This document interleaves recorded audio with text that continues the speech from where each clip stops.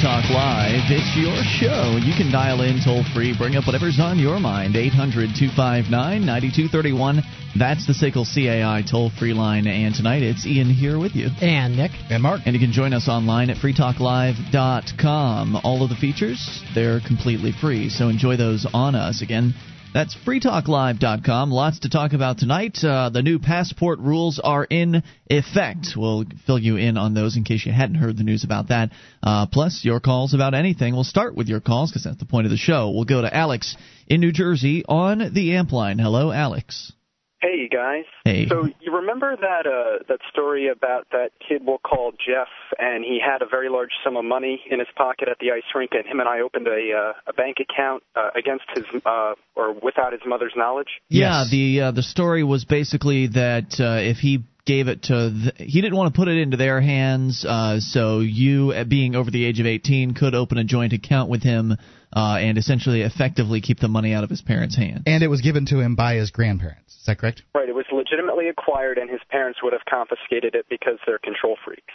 Yes. All right. Well, I gave him, Jeff the kid, a Visa debit card so that he could securely access the money in his account. Well, the problem is that his mom found that, and she questioned him on it. Uh-oh. So I said to him, listen, always tell the truth because you are in the right. You have no reason to lie. You are morally correct on this one. So he told the truth, and now the mom took him to the bank and was demanding information from the tellers. Wow. And the tellers were saying, we can't give you this information because technically it's not his account. It's mine. Right. So there were two branches in town, and she went to the one, but I went to the one that I feel comfortable with because I know everyone there. And I went down. Jeff called me. He told me what was going on, so I went down there. And I briefed the staff at the bank, and I told them what was going on. And they said, no, Alex, you're right. There's nothing that they can do about that. Now, Jeff said that he wants to have the account closed. Well, that's bullcrap because his mom is the one who wants to have the account closed, and he's deathly afraid of her. He is, so controlled by her, and so he's just saying it because his mom wants to. So he said, where are you? I said, I'm at the Adamsville Road branch. So he says, we'll be there in a minute. So his mom wants to talk to me. Oh, boy. So she comes in, and I told the people at the bank, I'm going to be polite, cordial, because this is a place of business, and, I'm not going to blow up on her. So she came in. I said, hi, nice to meet you. My name is Alex. And then she immediately started rolling off demands. She wanted me, I demand that you close this account. This is my son. And I said, whoa, wait a minute. What matters is what Jeff wants. You can say whatever you want to say, but in the end, what ultimately matters is what he wants. Now, what I would have done differently, looking back on it, is I would have removed him from the room and took Jeff out of his mother's sight and asked him that question. Because if I ask him the question when he's standing next to his mom, then he's obviously going to say what he wants or what his mom wants him to say. Sure. So, all right. So he's whipped by his mom. So I said, all right, I respect that.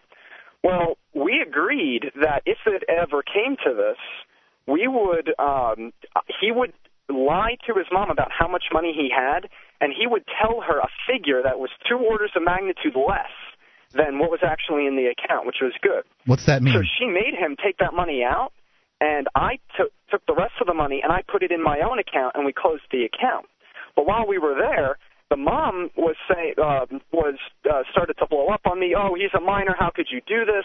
I said, really, I'm doing this out of a courtesy to you because ultimately it's my decision, not yours. And she said, oh, this isn't a courtesy because I'm responsible for him, et cetera, et cetera. And I said, it doesn't mean you own him in every way, shape, or form. Pretty close. I said, I'm doing this out of respect for you. And she said, well, no, I don't accept your courtesy. And I said, all right, well, that's too bad. So I was ready to just go off on her and tell her how bad of a parent she was, because if the kid can't go to his own parents to learn about finances and how to do banking on his own, then there's something wrong. So, I was about to go off on her, but, we got it closed. I went into the manager's office. I relaxed in there for a minute because I didn't want to say something I would regret later, So I just relaxed. She left. But now there's still a huge sum of money that's still hidden from her. So this may not be the end of it. But the Jeff, he was so scared. He was quivering, and I told him, I reassured him the whole time. I said, look, you are in the right. You did nothing wrong. You are completely morally right. And the running joke is that his mom is morally bankrupt, but I'm chum. So that's the story of what's going on now. I don't know if they're going to try and do anything to me because the mom What could they do to you? The mom said to Jeff, we're going to have a big discussion when we get home. And I bet they knows are. my name, so I don't know if she's going to try and sue me or do whatever. How could they she can sue over try this? to do whatever they'd like to do. There's no issue there. If there was, you wouldn't have been able to open the bank account in the first place. Unfortunately, they are control freaks, and unfortunately, your friend didn't. Over whatever hundreds or thousands of dollars that he managed to lose today, couldn't grow up hair in front of his mom. How old is the gentleman? 16. Yep, 16 years old, couldn't tell mom, this is my money, it was given to me by my grandparents, and you will have none of it. Well, he probably didn't want to be grounded. I mean, I'm sure she holds something over his head. Well, she doesn't know how much money's actually there. He lied about the amount of money. He could buy a car, likely, with that amount of money. As far as I'm concerned, and then you don't need their permission to do anything. Well, as far as I'm concerned, you need somewhere to store the car, but yeah, and you need someone to buy the car with you because you can't buy a car at age 16. But nonetheless, if you can get somebody to open a bank account with you, I suspect you can get somebody to buy a car with you. I think you're absolutely in the right here, Alex. I think that you did the right thing. You certainly minimized the damage to this situation. Some might say that you shouldn't have encouraged him to lie to his parents, but I think that with parents like that, you don't want to have a good, healthy relationship. There's no healthy relationship that can be possible with somebody like that, and so it's going to be natural for young people to try to keep as much as they possibly can away from control-freak parents like that. Do you think that everything was done in the right here, guys? I'm impressed that he... Yeah, I mean, it sounds as good as it could have gone. I'm impressed that he didn't say something to the mom. Well, yeah, and it sounds like she was the one making the scene, not you. Would you say that would be accurate? I was really trying my best to keep a level head because I just wanted to blow up on her, and she was ordering me around. I said no. He's going to do what he wants to do, and that's that. So, and I told him, hey Jeff, go ahead and get the blue slip and write out the withdrawal for the fake amount of money in the account. And then he went and did it, and she said, Jeff, you just do whatever he says? Like that. And I'm well, that's what her problem is. Her problem is that she doesn't have complete control. And she saw him following your instructions and whatever they were. Of course, whose other instructions could he follow? It's your account. He would have to follow your instructions, and right. That's what infuriated her. Personally, all I can see that I would have done here is if she started ordering me around before the money was taken out, is I'd have made her wait a day.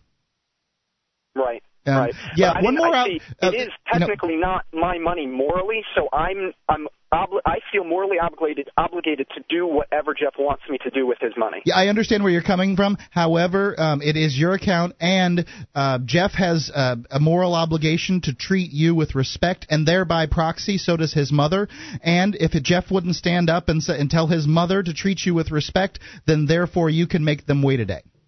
His lips were quivering. I understand. So scared. Yep.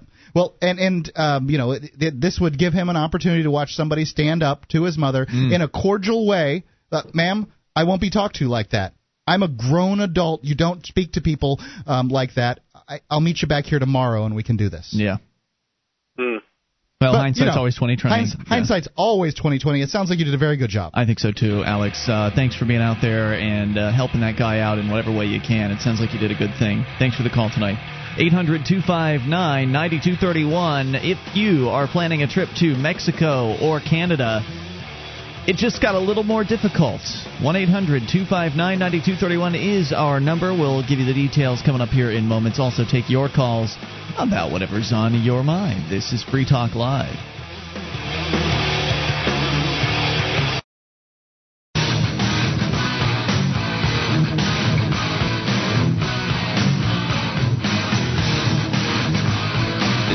Free Talk Live. You can bring up anything.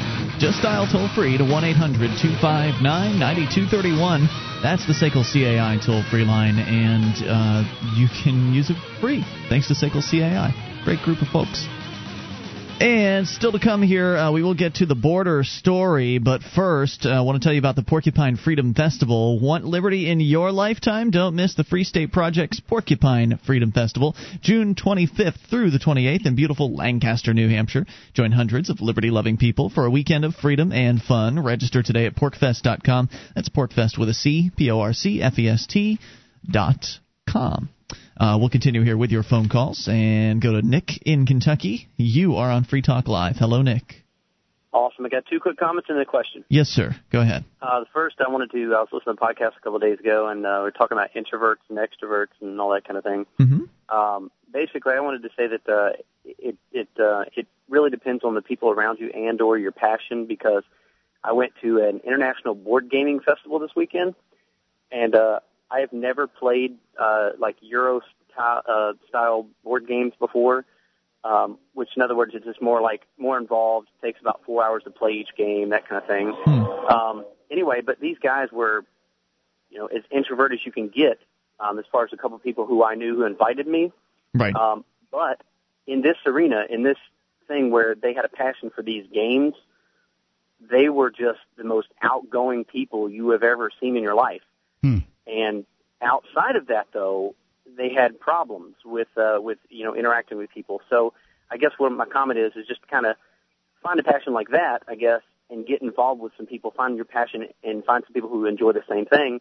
Then you'll start to get around people and interact with people more often, and maybe branch out from there. You'll come out of your shell, so to speak, yes. if you already have something in common, at least that you know of, with the people that you're around.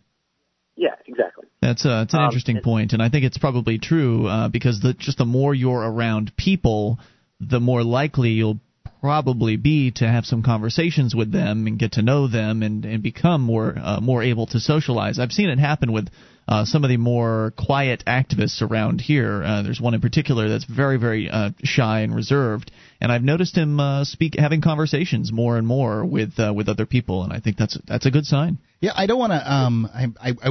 I hesitate to call being an introvert a weakness. I think that the inability to go up to people, talk to them, interact with people, to control a situation to that extent is a weakness. But I wouldn't call being an introvert a weakness. Well, I didn't necessarily mean that. I just meant if that's what they want, if they're yearning to change their lives and trying to get just to be able to, because the people who I know in particular in this arena, in this environment, they do want to have more friends and get out more and that kind of thing. So this is a good start because I think it will help them out a lot. So excellent. Thanks for sharing that. What else? The other quick thing was I know you guys aren't fans of the 9/11 truth thing. I hate it. I can't stand it, actually. So my comment is, again, I was listening the day when somebody called in about the 9/11 thing, and my thing is that when I first heard about the whole controversy about 9/11 and the buildings and all that other stuff, I thought in my mind, well, maybe that would be a good thing to expose the government, because then maybe the people would be outraged and would come closer to liberty. But when I think about it, it doesn't really do anything at all, because just like, they listen to anyone who's in charge, and they think my team's going to win. So in other words, if we found out that the government blew up the buildings or they did whatever, it was an inside job, all that's going to happen is Obama, whoever's in charge, is going to say, well, that's horrible, and we're going to make sure that doesn't happen to us, because I'm high and mighty, and I'm going to make sure that I'm going to keep you safe. And that was those other guys. That was those other guys. It wasn't us. Yeah, exactly. I mean, just like with the Guantanamo Bay thing, he's, supposedly, Obama said, well, look, we're going to close this down, and we exposed the torture that was going on and all this. But what happened? Nothing. I mean, really nothing happened. So they're just trying to, give themselves a pat on the back for nothing. I mean, it doesn't change the government at all. It makes it worse in some instances. So yeah, I agree with you. Obama's trying to take the wiretapping that Bush did unconstitutionally and turn it into law. I mean, somebody make the argument that Obama's worse than Bush because he's just doing whatever Bush was doing, but he's trying to codify it in law, which would bring us farther down the path to tyranny. I think that it's also counterproductive in another way that's even more critical. I mean, besides the fact that revealing the so-called truth, and I don't honestly know what the truth is, and it doesn't matter to me what the truth is about 9/11, but revealing it in whatever way it might actually be, if it all comes out, whatever it is not going to do anything, as you said, to change the government. And it's also going to just talking about the issues and talking about the these mass conspiracies that are being ring-led from the Bilderberg Group or whoever, and there's these shadowy people behind the scenes. Nobody knows exactly who they are, et cetera, et cetera. Blah, blah. Is it doesn't matter if it's Bush or Obama. It's still the people behind the scenes, whoever those people might be. It creates this defeatist mentality in the conspiracy theorist. And I think that's one of the most dangerous things about it. I think it may be one of the most the conspiracy theory movement, for lack of a better term, may be one of the most counterproductive of movements out there. I know that some of us would like to believe that there's a slight chance that the conspiracy theory movement will bring people to the ideas of freedom. I don't see that happening. It seems to be that there's just one conspiracy after another, and it never really leads anywhere conclusive. Right. They just find. And I think also it's kind of like that whole story when they say, a dog chasing a car. If they got to the car, they wouldn't know what to do with it. I think that if it actually happened, or that came out, the 9/11 truthers would be like, okay, what do we do now? Well, they'd find something else. There's always another one. I mean, there's can we start investigating now? There would be one. I mean, it does any major news incident, especially that involves some sort of violent action, usually results in some theory being spun and promoted. I think that there's a kernel of truth down there in the old 9/11 truth movement. I think that do I think the world's run by international bankers? Well, yeah, the people that control the money do run the world, and that makes perfectly good sense to me. That's no conspiracy. Right, that's not a conspiracy. Could some of those people be in the Bilderberg Group? Could some of them be named Rothschild or Rockefeller? Okay, that makes sense to me. They've had money for a long time. I'll go for that. Now, then you start blaming the swine flu and 9/11 and all these things. You try to find the new craziest thing to blame on this group.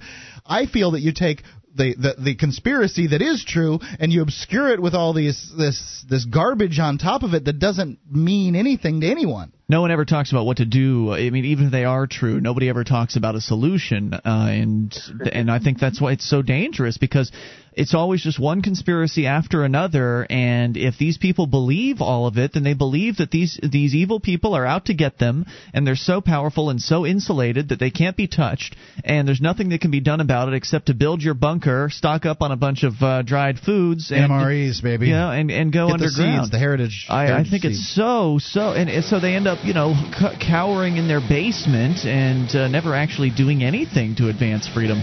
I thank you for your call, and I share your concerns. 1-800-259-9231. The government is dangerous and it is evil, but there are things that we can do about it, and one of the things that I don't recommend is going around spouting off conspiracy theories and alienating people. I mean, the message of liberty is difficult enough to promote.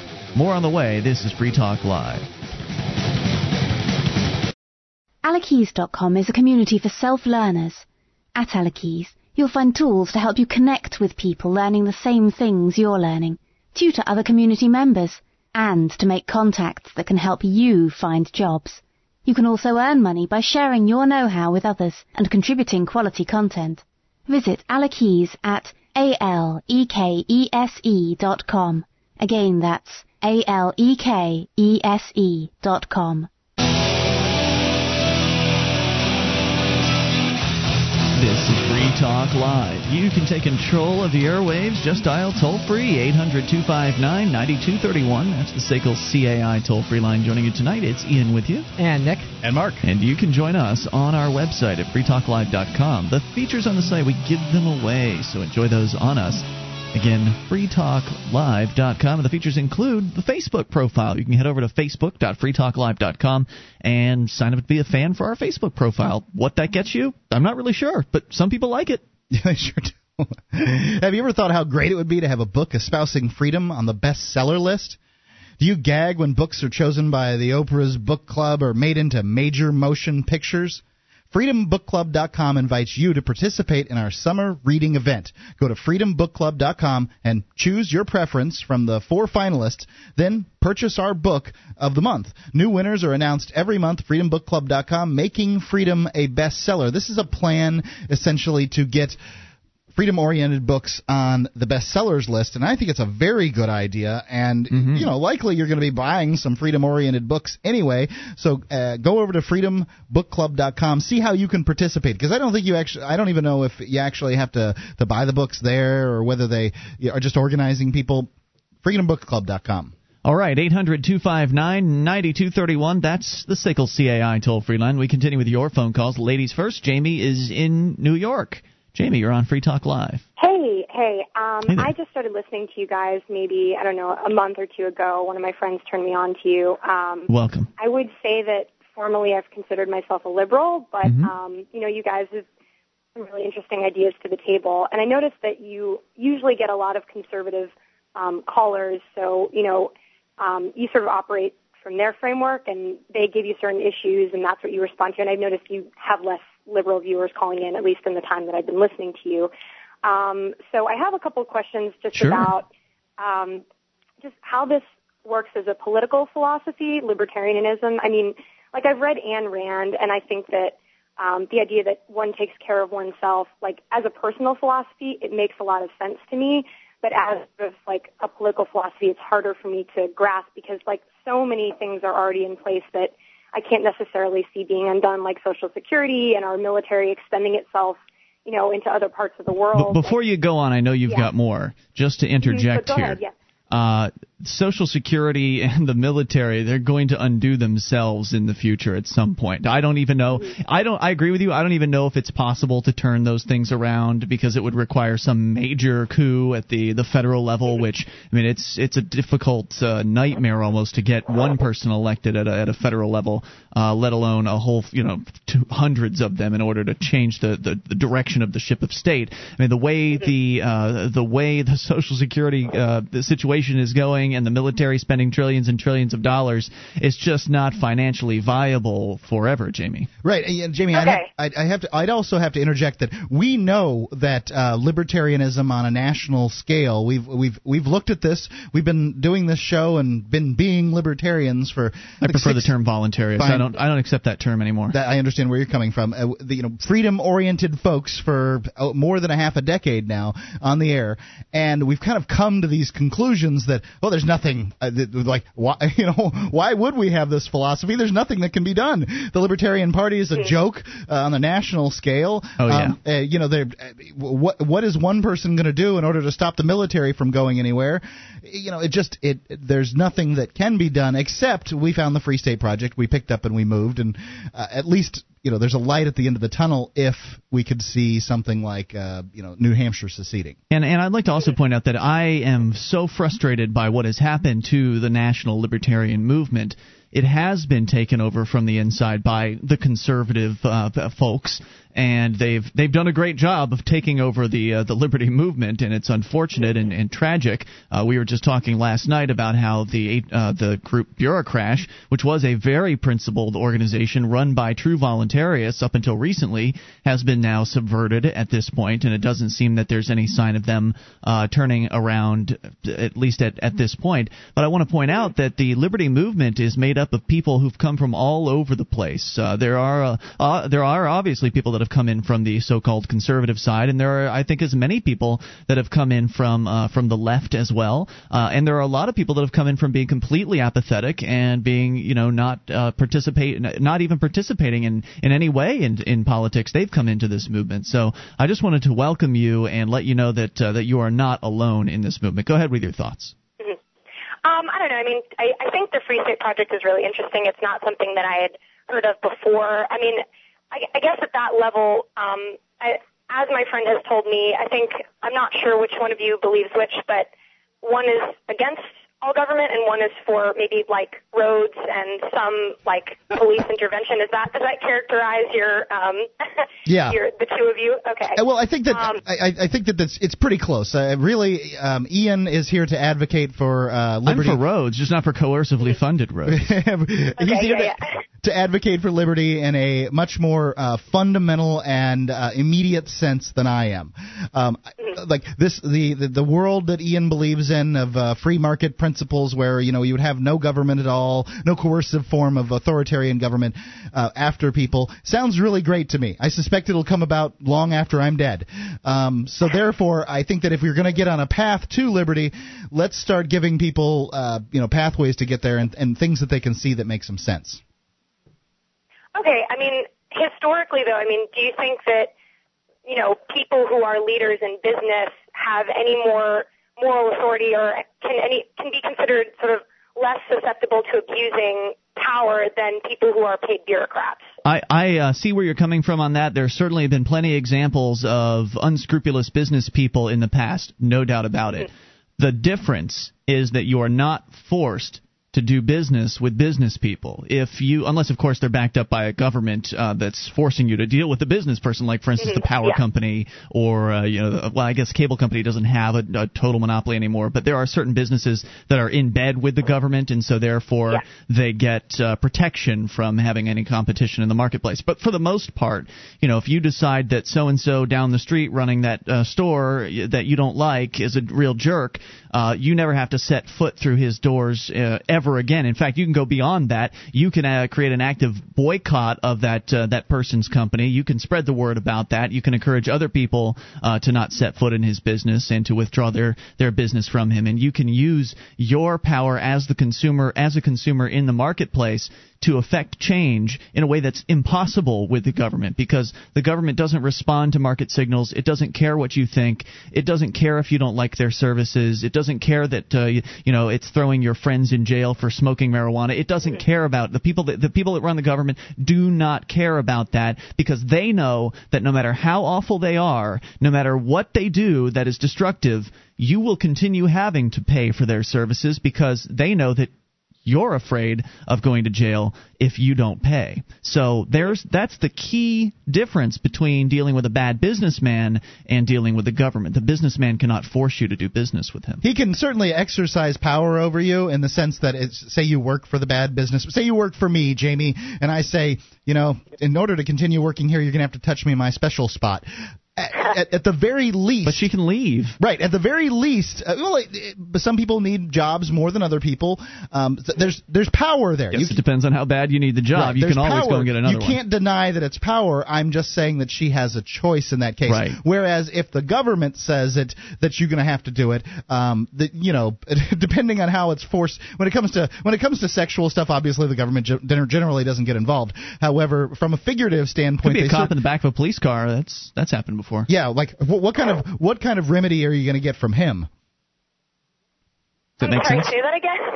If a cop decides, that did sound dirty. Yeah, if a cop decides to do something terrible, as they have in the past, it's very difficult to catch them and bring them to justice. Whereas because they help each other, so there would be no motivation. Yeah, yep. I lived in South Africa for about a year, and that is the situation with their police, is that it's just really corrupt and unregulated, and you don't know if a police officer is going to hit you or give you a ticket. So I guess by comparison, I'm less critical of... I know you've got more. Hang on, Jamie. We're going to bring you back. We'll continue this discussion in moments. 800-259-9231. That's the SACL CAI toll-free line. You can bring up whatever you want. I wonder how often police molestation and rapes actually happen up here, and how infrequently they're reported.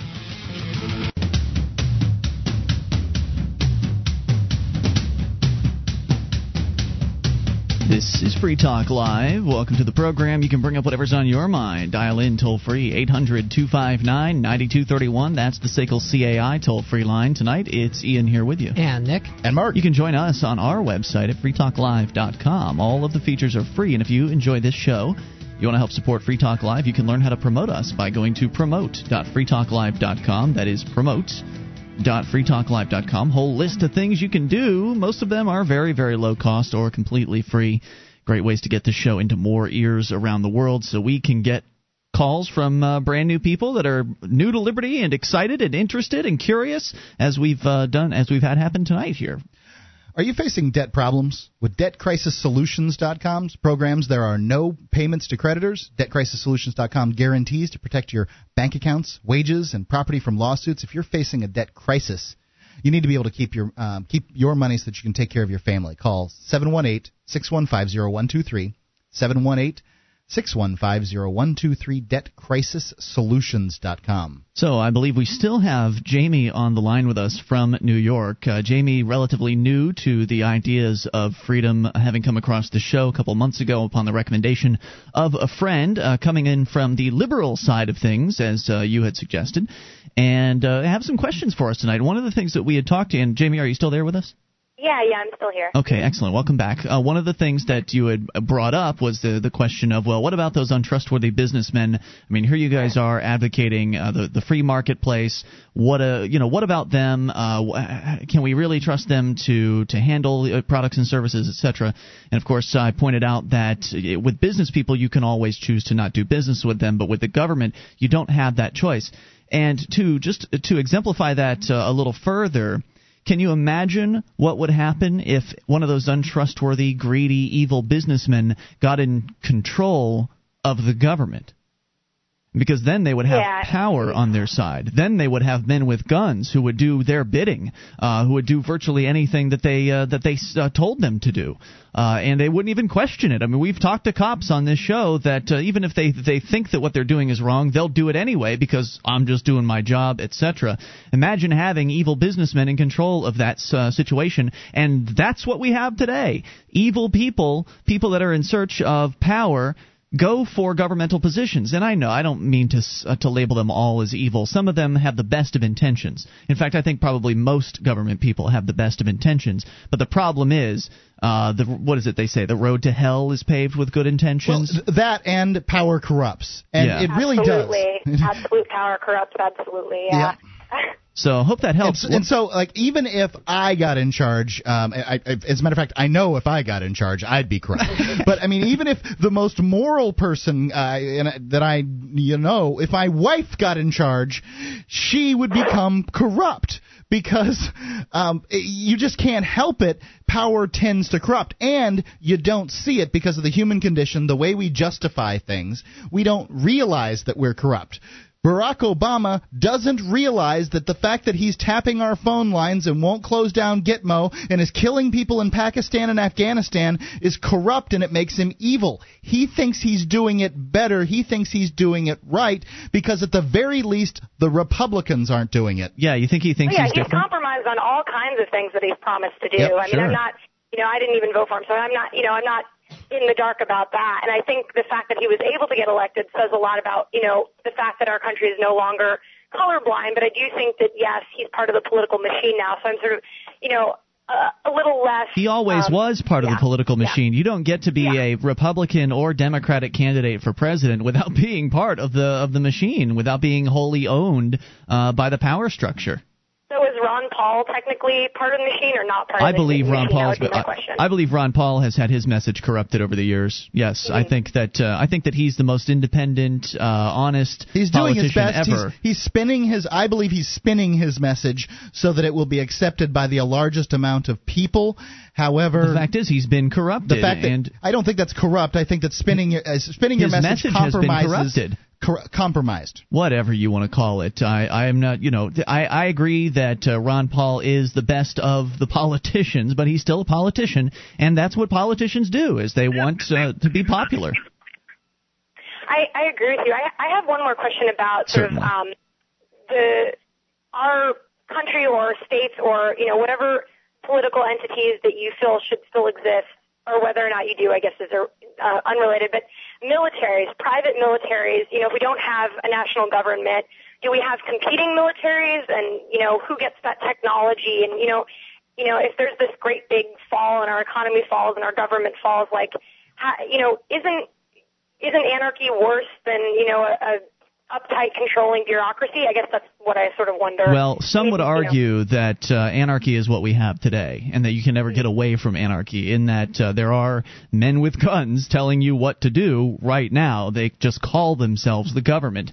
As far as the military is concerned, you can look around the world and you can actually find examples of countries like Costa Rica, for instance, that don't have a military. Sure, they have a police force in their country. They have a military. It's called the United States military. They do not have a military. And there are other countries like that. So if let's say that next week all 50 states broke out and there are now 50 countries, the former United States of America, would some of them elect to have their own militaries? Maybe they would. But one of the things that needs to be pointed out, that's, I think, critical to point out about the U.S. military and why it's so large in comparison to the rest of the world, is because they have the ability to print out money. I mean, the U.S. federal government has the ability to just print money from thin air, and I'm not saying that the individual states wouldn't also just create that ability for themselves as well. That is sort of the history of what governments do, is they create fiat currencies and just inflate the currency and use that inflated money, they print out money and use it for whatever purposes they might. In the case of the U.S. government, a lot of it goes into the military. So if they had actually had to collect that money that they spend on the military from individuals in this country, and individuals had said, no, we don't want to support this, then they wouldn't have been able to go and do all of the warring that they've done. If they actually had to collect the amount prior to actually going to war from people on at least a somewhat voluntary basis, it would have made the war efforts that mostly impossible, I think, for that we've seen in this country. So hopefully we would live in a place where there'd be real money based on gold and silver, and that therefore, because the government that I would, if there was going to be a government I would live underneath, it would be one that would actually have a real money system and wouldn't be able to just print out money willy-nilly and do whatever they wanted with it. That's one of the biggest empowering factors behind the military-industrial complex. Personally, I understand the concern that people have when you start talking about private armies. But I think the fact of the matter is, if you didn't have a government in place, or much of a government in place, those would to some extent be kept in check by the fact that all people could obtain arms and training. And personally, I think rather than people opting for private armies to defend them, if people were left free to do so, I think you'd probably see more voluntary associations like the militia system that existed in the United States at one point before we had a large standing army, where basically those who were willing would be the defense forces for whatever community you live in. And people could equip themselves fairly well in the United States if they were just free to do so. Does that answer your question? I think it does. I mean, I'm, sort of unhinged on that point as to whether, saying that anyone can have a gun, because, obviously, like, there are certain people who I don't want to have guns, like former criminals, maybe not 13-year-olds. Oh, no, you had to go there. Yeah. I know it's bad. Wait a minute. Hold on. Okay, speaking as a my deep suspicion of the human race, that, it makes me a little uncomfortable. But I understand. Absolutely, and I know where you're coming from. Guns can be, guns, the fact is they're used to kill people now and then. Most of them seem to be used to put holes in paper, but that's fine. I guess they're practicing for shooting at something, and sometimes that something might be a human. But I'd like to personally address the issue of criminals possessing guns. If you've been listening off and on, you may have sort of missed this as I talk about it, but I'm a convicted murderer. Who worse to possess a weapon? But I've got to ask you this. If I was safe enough to release from prison, then what kind of condition am I being kept in now? My wife and I live on 11 wooded acres here in rural New Hampshire, outside of the town of Keene, and I have no weapon at my house to protect myself. There are no cops in my town. I mean, shouldn't I be able to protect my family too? Shouldn't my wife be able to possess a weapon? Because she can't, simply because she lives in a house with a convicted felon. She can't possess one, and that's what the implementation of these rules is like.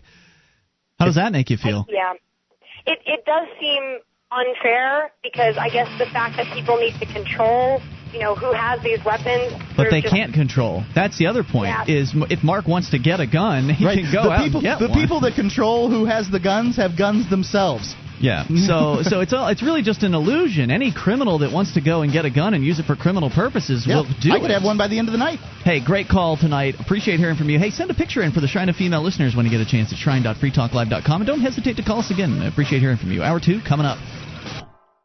SwissAmerica.com reports Tuesday gold prices rose above $980 an ounce as the dollar retreated further and upbeat housing data lifted stocks. Gold last traded up $6.50 to $981.10. Silver rose 37 cents to $15.96. Gold just seems to make sense. It's a store of value. The price could double or even rise fivefold if the economy continues to weaken, said Northwestern Mutual Life Insurance Company CEO Edward Zor. More at SwissAmerica.com. Recession, inflation, market volatility. What do you do to protect your money? Call Swiss America to send you a free education on gold investing.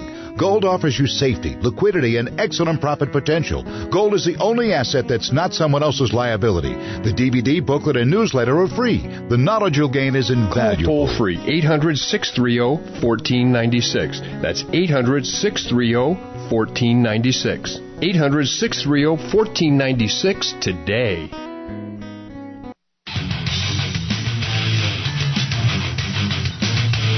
This is Free Talk Live. We're launching into the second hour of the program, and you can bring up whatever's on your mind. Just dial toll-free 1-800-259-9231. That's the SACL CAI toll-free line, 800-259-9231. Joining you tonight, it's Ian with you. And Nick. And Mark. And you can join us online at freetalklive.com. The features are completely free, so enjoy those on us. Again, freetalklive.com. Also, don't forget to join Nick over at his website, freemindsmedia.org.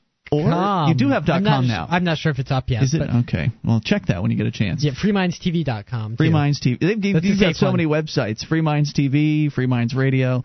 Free Minds Media seems to be the new central hub for your different content because, well, Free Minds is all over the place. They do television. They do radio. Freemindsmedia.com is up. It is up. Okay, great. Freemindsmedia.com is the brand new website. You guys are now blogging there as well, which I think is really cool. So you get more Nick and Toby, who we don't have on as often. But maybe we'll have Toby on sometime in this month because, Mark, you're going to be going away for a few days. Yeah, so I've got a busy couple of months. I'm going to talk to Toby about that. Anyway, Free Minds Media produces some great television and radio content. You can download it all for free and watch and listen to it all free at freemindsmedia.com. All right, let's continue with your phone calls and go to Mike in California. You're on Free Talk Live. Hello, Mike.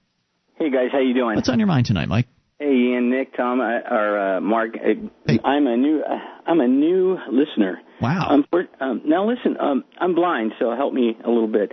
Sure. When you go to your website, do you have print-only documents that allow us to save? That way we can read documents on your website. That's one question, and I had a comment. What kind of documents? I'm not sure what are you looking for. A document? Anytime you post information out that gives a listener the opportunity to review, let's just say some research material you might have endeavored in.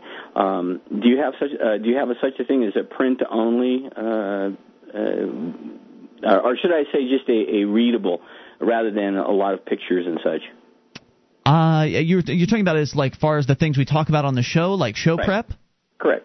There's the Free Talk Live BBS, bbs.freetalklive.com, and in the issues section of that, I do post the show prep at this time, though we are looking at changing the show prep system in the near future. Currently, the show prep that I utilize is posted under the issues subforum of the Free Talk Live BBS. But those are just links to news articles. My next comment was, I've just started listening to you recently in the last 2 weeks, and I'm really amazed. You guys are wide awake. And I love the way you aggressively, address issues that shut down our freedoms. I'm not a Democrat. I'm not a Republican. I'm not a Libertarian. I'm not left. I'm not right. I'm just an American. And when I wake up in the morning and I turn on alternative media, which is absolutely stunning right now. I mean, I don't listen to anything that has to do with the mainstream media. I listen to the ground that's rumbling right now on our alternative media. And what I've found out with your show and with others is that America's asking the big question. What are we to do? There's this big gray area between get active or remain passive. And when I say active, I mean, okay, when is it time to sharpen the sabers? And, my comment to that is, unfortunately, we'll know what to do when we have to fall back. But more importantly, America, I, for one, am not going to be sharpening my saber. I'm not interested in violent solutions. Oh, no, neither am I. Neither am I. Okay. But I mean, there's two extremes going on. There's the Gandhi mode, and then there's the, Patrick Henry mode. I hear the sables rattling. Shall it be at my front door, or shall it be from a distance that we make an observation of what to do? But as we know, the Constitution, and this is my comment. Maybe I wanted to see if you guys could tap in on this. Have you ever heard of the Black Brigade? I have not. Brigade? Yeah, the Black Robe Brigade. Black Robe Brigade? It was the very first, before the Constitution, actually preachers were the ones who used or held the Bible in their hand, meaning so much tyranny was always displayed in the Bible. And when it came time to rattle, 1% talked about it and 7% fought it. And that was the American Revolution. And yet there's this gray area. Americans are paranoid, man. They know something's going on. They don't know what to do, how to do it. That's true. They certainly don't. And yet, I mean, they're in a paralysis right now. It's like, and when you try to talk to them, because they don't know, they don't want to hear. And America, I love my nation. I lost my sight 10 years ago, and I've been, I've been walking in the last 10 years. I've watched things that I never thought I would. H.G. Wells, Orwellian stuff, and I'm standing in the middle of America right now going, I paid my light bill, I paid my phone bill, I paid gas tax. What's going on?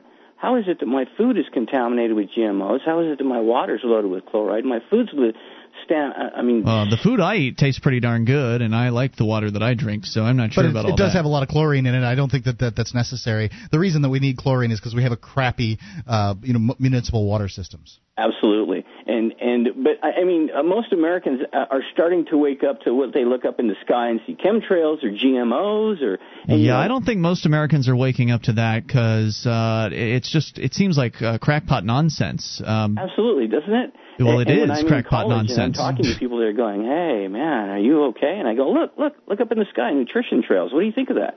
And, are you serious, man? Else. Are you seriously promoting the idea of chemtrails? I mean, doesn't that just seem absurd to you? It does to me. And when I look up in the sky and I see like 45 or 50 but you don't lines, see. You're blind. Are they dumping?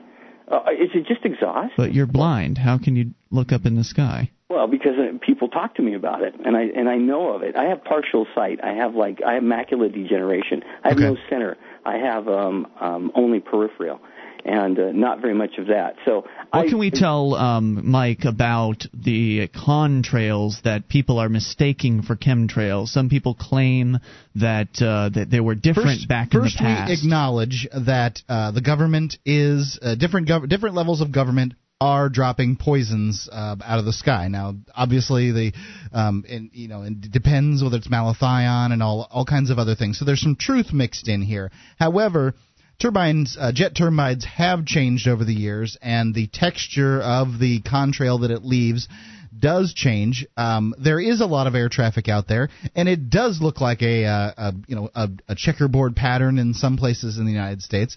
Other places, they don't get anything. It's crazy. I mean, you wonder what, but it's like they say, well, we're going to leave Guantanamo. We're going to leave Guantanamo. We're going to leave Guantanamo. But yet they haven't left. We're going to leave Iraq. We're going to leave Iraq. They're lying to us. See, those are issues that you can actually point evidence out and say these are incontrovertible. This is concrete information. When you start going off on the chemtrail subject, then you start looking like a crackpot loon. And you sounded like a pretty sensible guy at the beginning of your call. So I'd like you to take another. Forgive me for going that way, but when we as Americans begin to observe all around us, all things happening. I mean, I've been 10 years into understanding things I started listening to radio because I couldn't watch TV because it agitated me. Don't believe everything you hear. When I listened to radio, it caused me to think. And when I began investigating a lot of stuff, guess what I realized?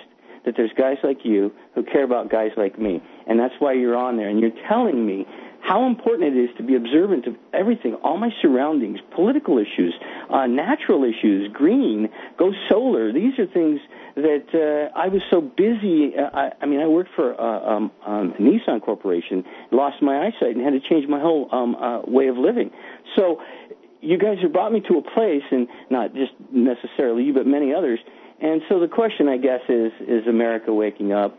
I don't have an answer for that question. I don't know if there's any evidence that America is waking up, but I do know that there are some people out there that are coming to understand what the government really is, and that is it's a violent monopoly. It's men and women that are willing to aggress against their peaceful neighbors, and some of them are coming to understand that the most viable solution to that problem is to get together with other like-minded people in the same geographic region, hence the Free State Project. And will the government do horrible, horrific things? Could they drop chemicals? I don't know. Probably. There have been some examples, Mark, as you said, the malathion. But after that was dropped, everybody knew that there were chemicals being dropped. I mean, because it was obvious what was going on. I think that you've got to be very careful to not cross the line into the paranoid, crazy land of the conspiracy theorist and stick with concrete reality, where you know that Guantanamo's not being shut down. You know that there are police raids happening all over the country. You know there's so many concrete examples of government tyranny that you can point out to people that, in my opinion, are far more persuasive than speculation about something that might be going on that, for all evidence I've seen, is not. Thank you for the call tonight. Good hearing from you. This is Free Talk Live. You can bring up whatever's on your mind if you dial toll-free to 1-800-259-9231. That's the SACL CAI toll-free line. And joining you tonight, it's Ian with you. And Nick. And Mark. You can join us on our website at freetalklive.com. All of the features, we give them away. So those other talk show hosts, they want to charge you. We do it free at freetalklive.com, and those features include live streams, broadband version, dial-up version, and even a webcam, all free for you at listen.freetalklive.com. That is listen.freetalklive.com. And speaking of listening, audible.com is the Internet's leading provider of spoken audio entertainment. You can listen whenever and wherever you want, just like a podcast. They've got over 60,000 titles to choose from. Audible.com has it covered. Get a free audiobook download when you sign up today. Just go to audiblepodcast.com/FTL. That's audiblepodcast.com/FTL and enjoy your first audiobook free. All right, 1-800-259-9231. Continuing with your calls. Another Mike, this one in Illinois. You're on Free Talk Live. Hello, Mike. Hey, this is Mike. Mike, you're on the air. What's on your mind?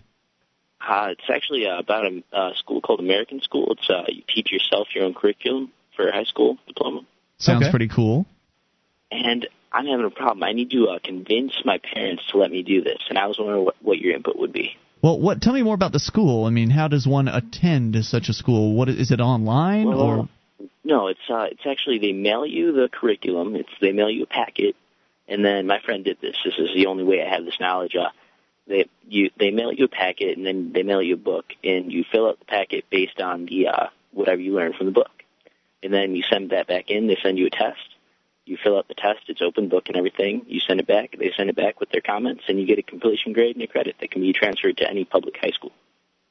It's pretty amazing. Now, it'd be transferred to any public high school. They don't give a diploma of their own?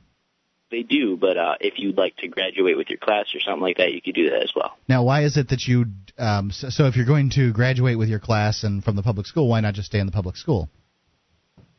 Well, actually, no, that's not what I want to do. I'd rather just get the diploma from them, simpler and easier. Because public school sucks, Mark. I agree. But if you want the diploma from the public school, why not stay in the public? I want to understand what his motivations are here before we go dispensing. I'm not saying that I want to graduate with my class or anything. I'm just saying that's something you can do if you'd like to. Understanding that public school sucks, why is it that you want to quit public school? I feel that I really can't communicate on a level with my peers, and I really just don't like the generalization that they give in public schools. Well, and it sounds like this would allow you to work at your own pace, right? I mean, whatever you learn, you learn it, and then you take the test, right? It's actually it's $50 a month, and it's not based on what credits you get. It's just how fast you work. So let's say I pay $50, and amazingly I get all the credits that I need for high school done in 1 month. Well, I just paid $50 and got all the credits I need. And you say it's called. Your own pace and go slow. This is called the American School? What is it called? Yes. Huh. I think it sounds like a great idea. Your question was how your parents could be persuaded? Yeah, I've actually done some work myself. I've calculated exactly how much time I waste in school.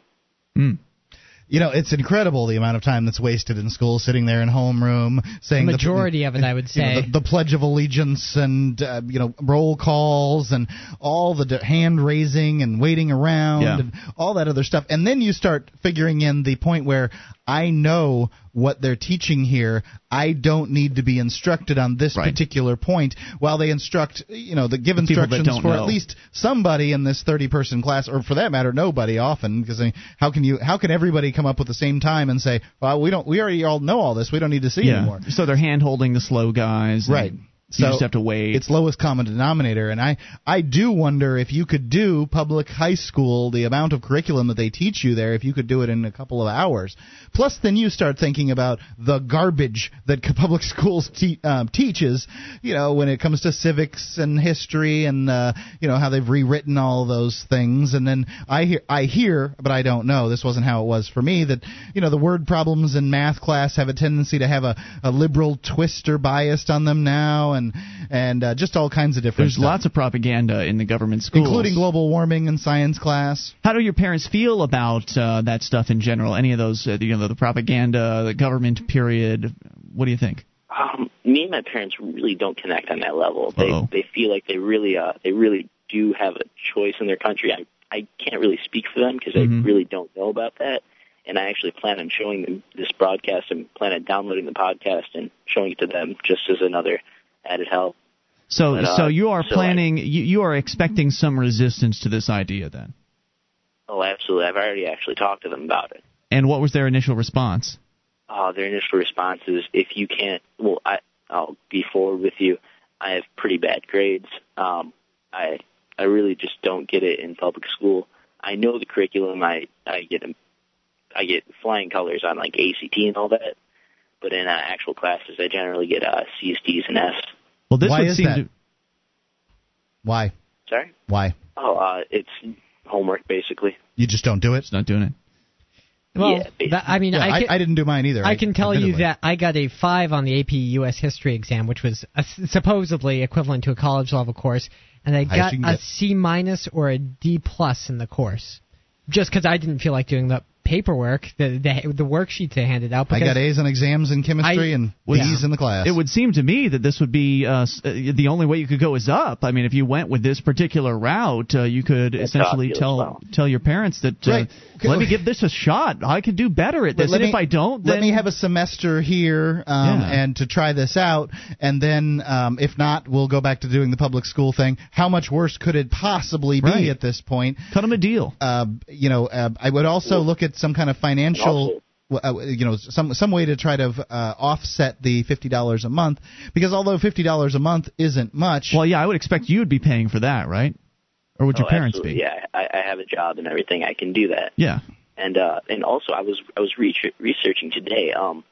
The average cost for full high school, I forget exactly what it was, but it's almost 6 times as much as what you're paying for the American school. Well, they're still going to be paying for the government high school through the property taxes, so nothing's going to change for them. Right, the government's still going to steal the money in order to pay for their government indoctrination center one way or the other.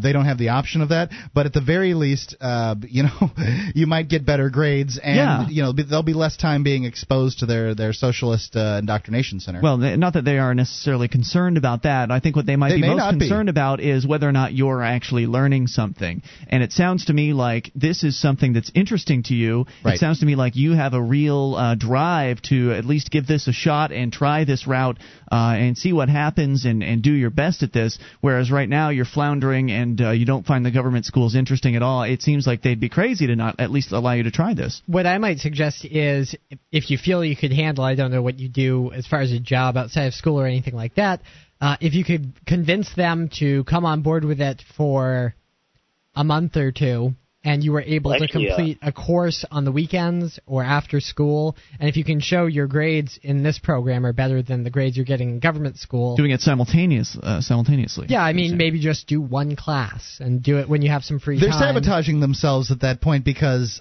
he's obviously going to show that he can do better in the the class that he's paying for than the one he's in. So at that point, they could be sabotaging the grades that he already has. It seems to me if at the very you say, I'm going to try a semester semester. I'd like to try a semester. At the very worst, what happens? I'm behind a semester in public school. I say give it a shot. Let us know what happens, will you? Thanks, Mike. You. I appreciate your time tonight in the call. Good luck out there. 800-259-9231. You can bring up anything. This is Free Talk Live. Our archives, website, and podcast will continue to stay free, but if you think other people deserve to hear this show, consider becoming a Free Talk Live amplifier for just $3 a month at amp.freetalklive.com. Help free some minds. Visit amp.freetalklive.com. This is Free Talk Live. You can bring up anything if you dial toll-free 1-800-259-9231. That's the SACL CAI toll-free line, 800-259-9231. You can join us online at freetalklive.com. We've got updates for you. Whenever there's something you need to know about Free Talk Live, just go to updates.freetalklive.com and get on the list free. That's updates.freetalklive.com. Do you enjoy adventure, especially if it's dangerous? Now, as much as you did as you did when you were a child, the Paladin Book of Dangerously Fun Stuff for Boys Who Never Really Grew Up contains more than 70 articles from Paladin authors on such topics as how to disassemble a tank, construct homemade rockets, make traps and snares, and many other dangerously fun topics. To browse more than 800 books and videos on firearms, combat shooting, martial arts, and more, visit paladin-press.com. That's paladin-press.com. Let's continue with your phone calls. Phil is in Virginia listening to WSVG. Hello, Phil. How you doing tonight, gentlemen? Hey, great. What's on your mind? I got a little story for you that I think you'll find very interesting, even out here in the rural areas of Virginia. By all means. All right. Just going to give you a little backstory. My wife is a licensed cosmetologist in the state of Virginia.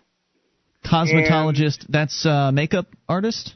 Hairstyling, cosmetics, things of that nature. Got it. She does hair. Okay. Anyway, we received a bill in the mail from the county saying that we owed them a personal property tax of $877 for a supposed business we owned. We never filled out a form and say we have business. We don't have a business license. We don't have any of this. So she works for a shop, basically? Yeah, she works for a shop. Okay. She's not. But when I called them, I said, how do you get this idea that we own a business, and how do you assess its value of $50,000? I said, where is this coming from? They said, well, simply put, she has a license, and we don't have a form on file that states that you don't have a business. And she has a license. Hold on. She has a license to be a cosmetologist, and they have a form that states... They do not have a form on file. But they don't have a form that states you don't have a business? Yeah. So you have to, if you're going to be a cosmetologist in Virginia, you have to file a form that says, hey, I'm licensed, but I'm working for somebody and I don't have my own business. Otherwise, they send you a property tax bill? Pretty much, because they say they send you a form in the mail. Now, I don't ever remember this form coming about. The only form we filled out was our normal form every year. It states that, yes, we have 2 cars. And, yes, she is a licensed cosmetologist. Nothing in there stated we ever had a business. Now, is that income tax that you're talking about there, those forms? These rates are for personal property tax. State of Virginia is very strange, and because they have a relatively low state income tax, they augment it by the counties assessing personal property taxes on your cars, on the materials you may use for your business. Right. This is crap that you own. They tax you for stuff that you own. That's depreciating. Exactly. We've heard of that. We've heard of those taxes before. I just have never, thankfully, never experienced them. I never had that happen to me in Florida, and it certainly doesn't happen here in New Hampshire. So I am always so saddened to hear the stories of the people that have to pay these property taxes. Personal property taxes. It's a lovely yellow form you receive twice a year. But what happened was I went to the Commissioner of Revenue's office, and I said, wait a minute. I said, why is the burden on proof on me to prove that I don't have a business? I said, since you're the one assessing the bill, shouldn't the burden of proof be on you to prove I don't own a business and my wife doesn't own a business? And they said, well, that's what the statutory states that we can do. I said, prove it. Show me where we have a business, and I will show you where we don't. I said, because you have nothing. And I raised so much cane in there that what happened is that the Commissioner of Revenue herself comes out from her nice high and mighty office where she stays away from everybody. And after a little bit back and forth, she's like, well, just bring in your income tax forms, and that's all we need. I said, I have no problem doing that, except for the fact, the principle of the matter is that I have to prove something that you can't prove. I said, you can't. I said, you have nothing to say that I have a business. And then this went back and forth, and she left me to her associate to try to figure it out, and her associate actually cut me off in mid-sentence and states, well, you have a nice day, and we'll see you when you bring your tax form in. And it goes, have a nice day. Oh. I'm like, have a nice day. Well, what happened was that after that, I filed a complaint with the county government and so forth, and I raised even more hell with them. Did that actually go anywhere? Did that do anything? Well, what they said now is that, well, all we need now is just a letter from you, signed by you, states, I don't own a business, I've never owned a business, and that's all we need. Instead of now wanting to review my taxes, now they just need a letter from me with my signature. There's always some hoop. There's always something they want you to do, something that you have, some hoop you have to jump through. Even if they'd said that, okay, your sworn statement is enough for us. Just raise your right hand, whatever. You still had to come in there two different times and raise all kind of hell. The second time I raised hell, I did it over the phone. Okay. I wasn't going to give them the glory of my gas to get up there. Well, if it happens again, next time bring a video camera in and see how they like that. Oh, actually, I'm already contacting local news stations interested in coming along with me and doing a story of this. So they're interested in hearing and videotaping this as well. What is just a question about personal property tax? When you, for instance, when you don't pay property tax on a home or a piece of land, they steal that from you. They basically will write down on a piece of paper that they now own that land and that house, and they're going to come take it from you. What happens with the income tax? Usually, it's a jail term. So, what is the punishment for personal property if you, for instance, didn't even bother to go and talk to them and you didn't pay the $800 tax? What would they do? What would the punishment be? To tell you the truth, I tried to flirt with that once, and nothing ever happened except getting more and more added to my bill. I actually, because they never sent me a bill for 2.5 years, I accumulated all this back taxes that I owed on my vehicle. And finally, I get a bill that says I owe them something like $300 and some dollars. And I said, well, what's this? I said, that's way too high. And they show where they had all these billing periods. I said, well, I never received a statement. And, of course, I can't prove that by them. Sure. So I had to end up We sent it. You must have received it. Yeah, they sent it via the Postal Service. Surely it got to you. We have proof right here on our computer. We sent it. Reliable. Yeah. We all know the U.S. Postal Service is just... Exactly. Or their little file, as though if they say they sent it, they actually did. Now, I can see them stealing your cars if you don't pay the property taxes on the cars, but will they also come and steal all your business supplies? I mean, presuming you had a business, which you don't, but would they also steal your business supplies if you decided to not pay tax on those? I would assume so, because, I don't know, because when I didn't pay my personal property tax on my car for 2.5 years, I never even saw them. It may be longer, though. Notice. I do know sometimes what they will do, for instance, if you don't pay income tax, many times they don't just throw you in jail until you pay them. They'll just slap a lien against whatever real property you own, so whether it's your home or the title on your vehicle, they'll just slap liens against and they could take that eventually. I see that a lot. I work for a credit union, so I see that a lot on people's accounts. But they never did anything like that. I said, well, this is odd. I said, you can't even bill me correctly. And you're going to sit here and tell me that I own a business? Welcome to the government. No, they can't. I also listen. You'll like this one. They have a little statement that says "Wait in line here," and they have a little political cartoon underneath of it that, in essence, bashes anybody who's against the car tax in the state. How's that? That's been a huge debate, and they have this little cartoon. It's right there, basically making fun of anybody who's against the car tax. And I pointed that out to him when I was in the office. I said, no, I said, how do you bill me? I said, you have the audacity to mock people who are against being taxed for owning something. Yes, they do. They've got the men with the guns who happy with me. Yep, they'll do whatever they want. They'll make whatever demands they want, and you'll jump through one of the hoops. And it sounds like that's what's going to happen because otherwise they're going to hurt you. Great story. I'm glad that you're at least not going to have to pay the $800, and that you did manage to get them to bend away on that. Next time, turn up the heat, bring in the video cameras, and turn them into YouTube stars if they try to do this again to you. Thanks for the call tonight, dude. I appreciate hearing from you. 800-259-9231. As Judge Napolitano said recently on his show, Freedom Watch, the camera is the new gun. I fully agree. 800-259-9231. So arm up with video cameras and record those bureaucrats. It's Free Talk Live. This is Free Talk Live, your show. You take control of the airwaves. Bring up anything. 800-259-9231. That's the SACL CAI toll-free line. It's 1-800-259-9231. And it's Ian here with you. And Nick. And Mark. And you can join us online at freetalklive.com.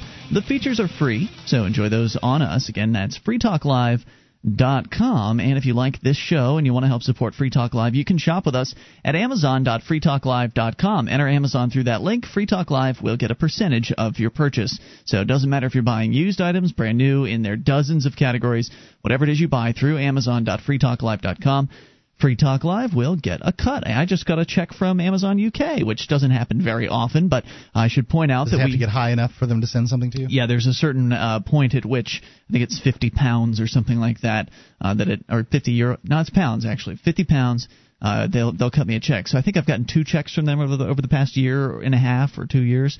So there are a handful of folks buying over there in the UK, and I appreciate that. You can, if you go to amazon.freetalklive.com, it should direct you to the country that is appropriate for you. So if you're in Canada, if you're in the United States, if you're in the UK, if you're in Germany, you should be able to get to the Amazon of the appropriate country for you. If it doesn't work, you can just add 2 letters, AmazonCA.freetalklive.com, Amazon US, Amazon DE, I believe, for Germany. Yeah. And Amazon. They spelled Germany wrong in Germany. You mean they spell it Deutschland or whatever? Like that. Okay, you're going to have to speak up, Mark, because I can't hear you when you whisper. So the mic. No, you just need to modulate correctly. Anyway, so Amazon.freetalklive.com is the way to get your shopping done and help Free Talk Live at the same time. Let's go to your phone calls. Talk to Gene, the Christian anarchist. You're on Free Talk Live. Hello, Gene. Well, hello, guys. I'm currently in the Atlanta airport, and tomorrow, the night we arrive in Seattle, tomorrow we're going to drive over the border to Vancouver, Canada, and back again to drop off my wife's parents as they travel to China. So I'll let you know how the border crossing goes. Oh, that's right, because there are new rules that say that you need to have passports in order to get back into the United States. That's right. So I'll let you know after I experience that. But I called about chemtrails. Oh, why? Now I know, well, because I want to explain them to people. Now I've had a little bit to do with airplanes. I fly small planes, single-engine planes. I work in the air races, and I fly a lot. Mm-hmm. So, although I'm not an expert on the field, I certainly have some knowledge of what's going on in the air. And like Mark referred to earlier, there's some truth to the fact that the government has done experiments on spraying certain things into the atmosphere. That said, 99.99% of all these streams that people see in the air are nothing more than water vapor, which is due to the exhaust of the jet engines. And the reason they're a checkerboard pattern is because planes fly along straight lines in the sky between point A and point B. Typically, they'll fly, a lot of planes will fly the same straight line. So if you've got the wind blowing from east to west, and the planes are flying from north to south, then one plane will leave a track in the sky, and then the wind will blow that track to the east, say to the east, and then another plane will come by leaving a track in exactly the same spot. However, the other one has blown away to the side, so this one comes along parallel to it, and so on and so forth. As the planes cross that path in the sky, they leave their water vapor trail, Thank goodness, Gene. I thought you were going to go off the deep end there for a moment. I mean, you're saying 99.9% are just regular old contrails, and I think that's an agreeable number. I mean, certainly there have been instances where we know that chemicals have been used, like malathion down in Florida, and then the UK sprayed something on some of their people at one point as well. And I'd like to point out to the people that are fairly new listeners or that haven't heard me before, I am an avid conspiracy theorist. I believe that 9/11 was an inside job. I believe a lot of these things that you disagree with. But the chemtrail issue is one that I happen to know from my own experience and observation that most of it is nothing more than water vapor from passenger jets. That is not to say that they don't do some experimentation, because obviously we know they do. I mean, it's been published, so we know that some experimentation takes place. But to think that you could spray something at 35,000 feet and then affect the atmosphere, the people on the ground, is ludicrous, because the wind is going to blow that. You've got a jet stream up there that's going 100 miles an hour, so it would blow it way far away from the targeted area, unless their targeted area is halfway around the globe. Great point. So the 99, like I say, most of that is nothing more than water vapor. You know, Gene, it's not that I disagree with you on the 9/11 thing or some of the other conspiracies. It's just that I just don't care. I don't know what the truth is about 9/11, and it is irrelevant to me because it doesn't affect my life, in that I still believe the government is evil and that it's doing horrible, horrific things to people, and I don't need to have that proven to me in order to believe the government is evil. Well, we do agree on that one. I don't believe that the government is just evil. I believe that the government is actually the Antichrist spoken of in the Bible. When when they say there are already many Antichrists in the world, I believe what that is referring to is governments around the world. All governments are Antichrist, because what they're doing is trying to take the place of God. They're trying to be your mommy from cradle to grave, and they're trying to make you bow down and worship them and give them all your money. So interesting observation.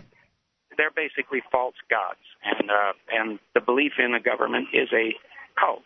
So I believe those are the Antichrist spoken of in the Bible. Very good, Gene. Have a safe trip. All right. Thanks for the call. You. 800-259-9231. I've interesting. Thinking about that, it bothers me that God asks for 10% of your wages. But the Christian religion? Yeah, in the Christian religion, a tithe, and from what I understand, that goes farther. I'm not sure. But I've certainly heard of tithes all my life, and that's 10% of what you make. The government asks for like 50%. Does that mean they don't ask? Yeah, well, yeah, right. God, if you believe in that, asks. Right, God asks, and you can free will. You can choose. Receive spiritual blessings. Good things can happen to you by tithing, if you believe in tithing. However, the government will throw you in jail if you don't give up something like 50% of your wages. If you start looking at all the different taxes stacked up on top of each other, and it could be more. Certainly it is more for some people. Now, did the Quakers tithe? No. As a matter of fact, Quaker meetings, because we don't really have churches, so meeting houses don't even ask money from people who pays are not the rent? Members of the church. I don't know of any places. So you have to be a member of the Quaker Church, or you can be a member, but you don't have to be? The experience I've had are at two different Quaker meetings where they at no point have I been asked for money. At no point has it been suggested. At no point have I seen a place to put money. So you would have to seek it out. You'd have to say to whoever's organizing that thing, hey, how can I help you pay for this room or something like that if you wanted to. But also there's a meeting for business. So after church, after the meeting, you then there's a meeting for business after that. And at the meeting for business, they handle business issues. Got it. All right, let's continue with your calls about anything. Nick in Massachusetts, you're on Free Talk Live. Hello, Nick.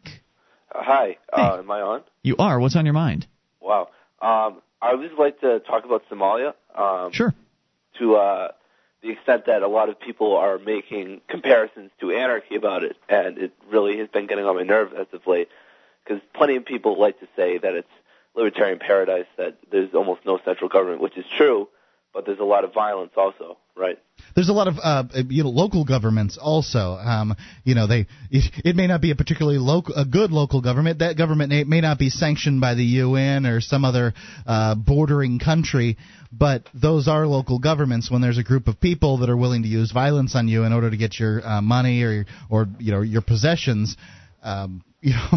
What's the difference between that and a local government? Well, and Somalia is a great example of what happens when you use violent means to get to the ends of a no-government situation, is the violence continues to perpetuate. And in the case of Somalia, the UN is very interested in continuing, at least this is my understanding. The UN is very interested in continuing to enforce or to force what is an unwanted government on the people of Somalia, and so that's where a lot of the strife comes in. Is basically a lot of Somalians are rejecting that idea and rejecting it violently, and the U.S. or the UN continues to come in with people that are willing to do violence, and so again, violence begetting violence. It is not an example of the rise of a voluntary society at all, which is of course what I advocate. That people come to a paradigm shift and come to the idea of embracing the idea that people should interact on a consensual basis and make the evolution to that point. Is that pretty much? Do you have any other thoughts? Yeah, I mean, I've heard so many comparisons that people are talking. Go to Somalia, libertarian paradise. Bring out the violent example to them and say this is not the society I envision, because you can't get to the society of peaceful evolution through violent means. You cannot get to a consensual society through violence. Thank you for the call. Hour 3 is coming up. It's Free Talk Live. This program is brought to you by FreeKeene.com. FreeKeene.com features audio, video, and blogs chronicling the transition to a voluntary society. FreeKeene.com also has comments and discussion forums so you can be heard. FreeKeene.com.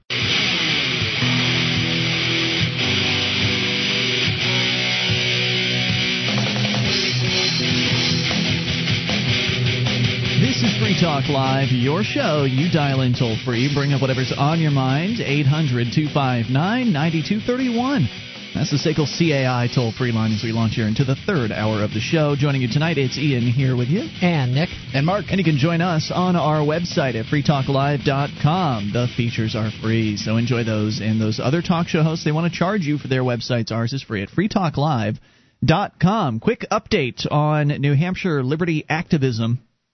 Andrew Carroll, who back in January stood in public and held a piece of marijuana, a bud of cannabis, held it in his hand and was arrested for it here in Keene, New Hampshire. There was tremendous turnout to support Andrew at the time of his arrest. There was also tremendous turnout to support him at his trial, the trial that they held for him, that they demanded he attend, where he was found guilty possessing marijuana, and the trial itself was very interesting because there was a lot of levity in the room for whatever reason. Maybe it's pot's funny.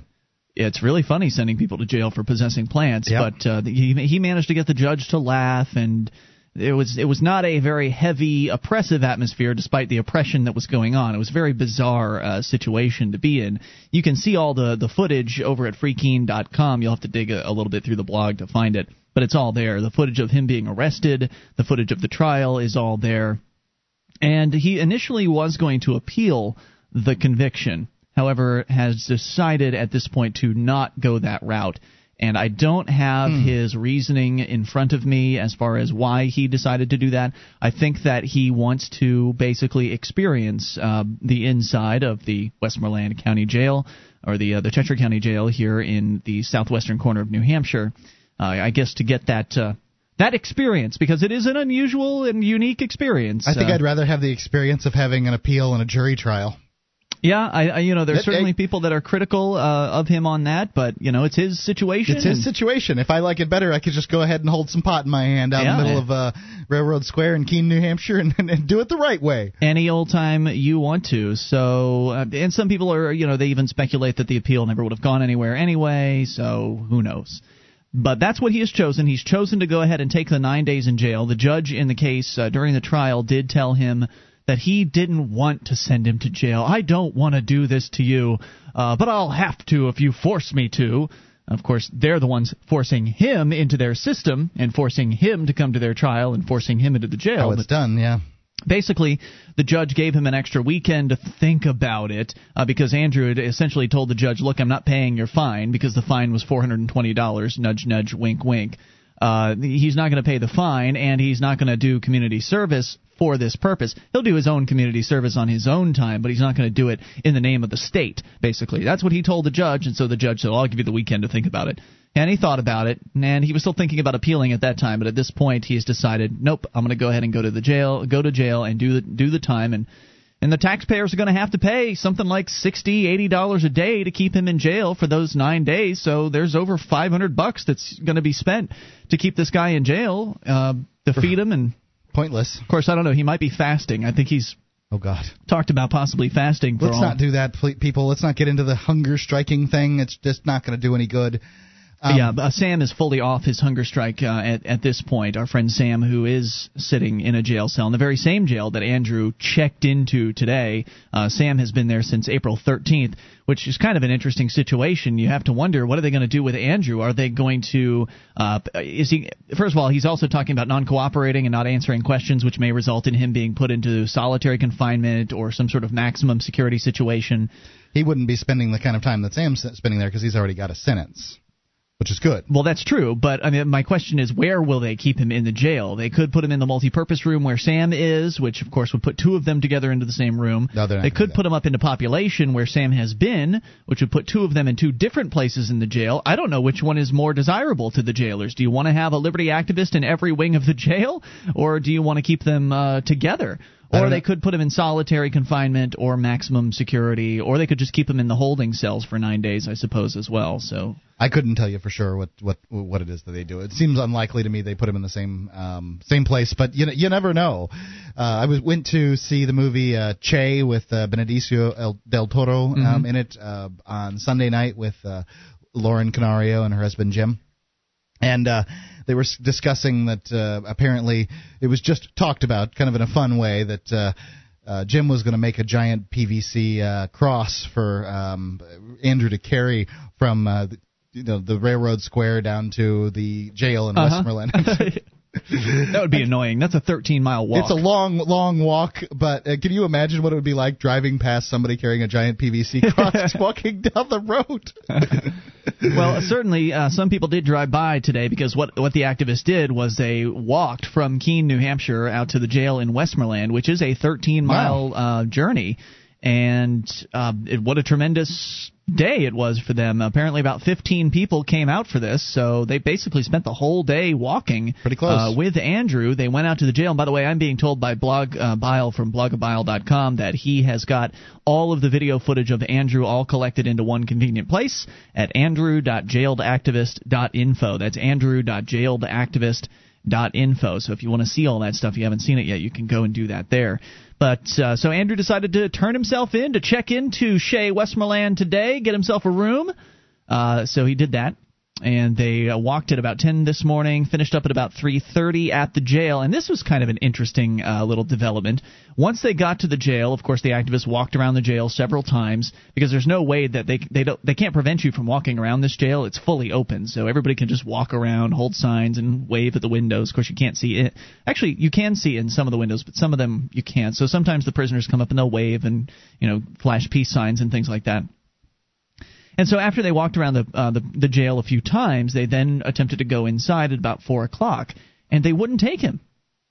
The jail wouldn't take Andrew in. They made him wait an hour before they actually let him into the jail. So just very strange. And so there he is. He's going to be there for 9 days. Maybe he'll be able to access a phone. They're likely going to hold him in the holding cells until he gets classified.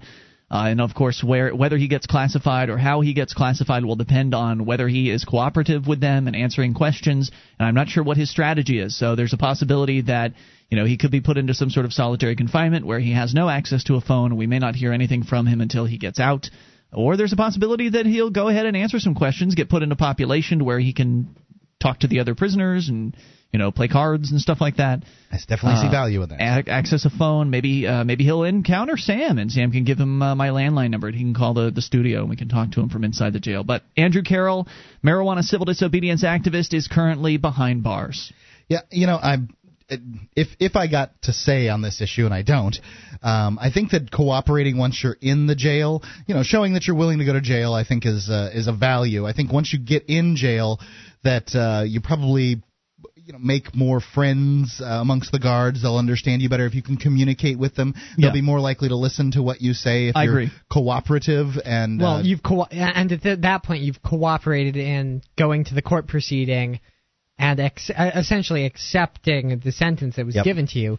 So if you're not going to cooperate, to me, it seems like it makes sense. Why show up at the jail? Why would you have shown up to court? Yeah.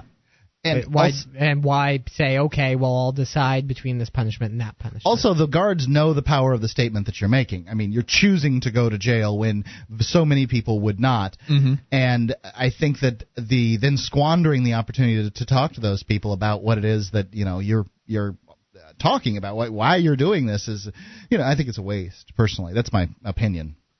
All right, so there's the latest on the Andrew Carroll situation. We'll continue to bring you more as it develops. I did talk to Sam, by the way, today. He is still in there. He did tell me that he has been eating. Pretty much he's back up to full speed.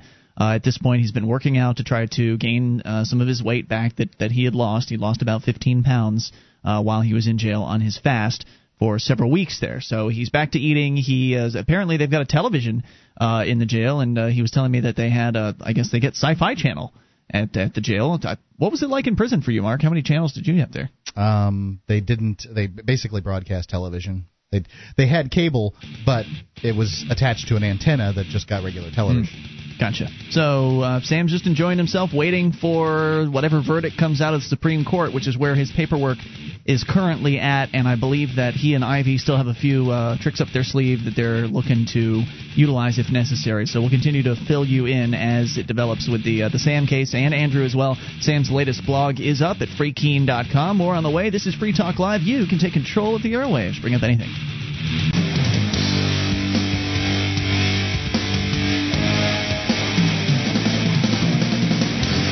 This is Free Talk Live, toll free. You can dial in, bring up anything, 800-259-9231. That would be the SACL CAI toll-free line. And tonight it's Ian with you. And Nick. And Mark. You can join us on our website at freetalklive.com. The features are free, so enjoy those on us, including the Shrine of Female Listeners, the dozens of ladies who've sent us their validated photo to prove they listen to the show. Head over to shrine.freetalklive.com. See it for yourself, shrine.freetalklive.com. If you have a company that needs to try something new in the area of collections, SACL CAI does collections, early out billing, and they purchase charged-off receivables. SACL's employees are trained in resolving issues for your customers and treating them with respect. They know that not only do you want to collect your money, but you want to keep your clients too. SACL CAI. See their banner at freetalklive.com. As we continue taking your phone calls about whatever you want, we're going to Greasy in Wisconsin. Greasy, you're on Free Talk Live. Hello, Greasy. I just want to say that I'm also from Wisconsin, not like Pam, though. And I want to say that I did sign up for the Free State Project. You did sign up? Yes. Congratulations. I do plan on being there around 2011. Right now, I'm just saving up money, see what I can do. Also, I wanted to talk about how I can talk to other people about this idea without being so abrasive. Which idea? The idea of moving to New Hampshire for liberty, or the idea of liberty in general, or what specifically? Yeah, the idea of liberty in general, because every time I try to even bring it up, when people bring up their political views, which is usually liberal, sadly, in Madison, it's just like I'm scoffed at. It's not even an idea that anyone can really grasp. And it's just it's becoming more and more frustrating, which I guess motivates me to move there more. Sure. But at the same time, it's well, you'll still need to, even when you get to New Hampshire, you'll still need to understand, certain methods of persuasion and get good at talking to people about the ideas of freedom. Because even once you get here, we still have to change hearts and minds here in order to get to a more consensual society. And I would suggest that you start with the Advocates for Self-Government at theadvocates.org. They have excellent books and audios that you can read and listen to that will help you get some real great and effective techniques to help persuade people to the ideas of freedom. One of my favorites is to basically agree with the person on whatever it is their goal is. I mean, unless their goal is to put people in train cars and gas them.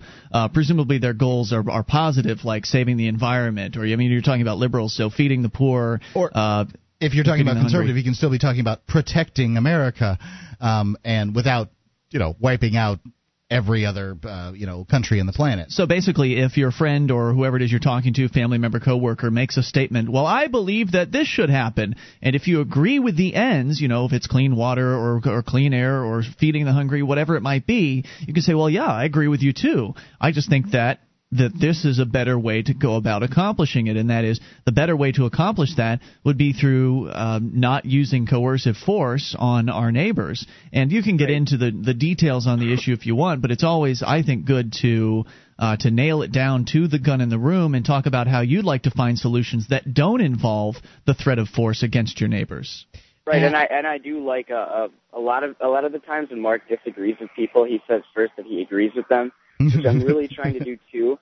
And it doesn't. Well, you're just disagreeing on the means to the end. That's all. You're not disagreeing on the ends, again, unless it is a violent end that they're looking for. Like if they want to kill brown people, then the conversation's over. You're not going to persuade that person. Well, usually somebody doesn't just want to murder people from other countries. Usually what they want is peace and security here in the United States.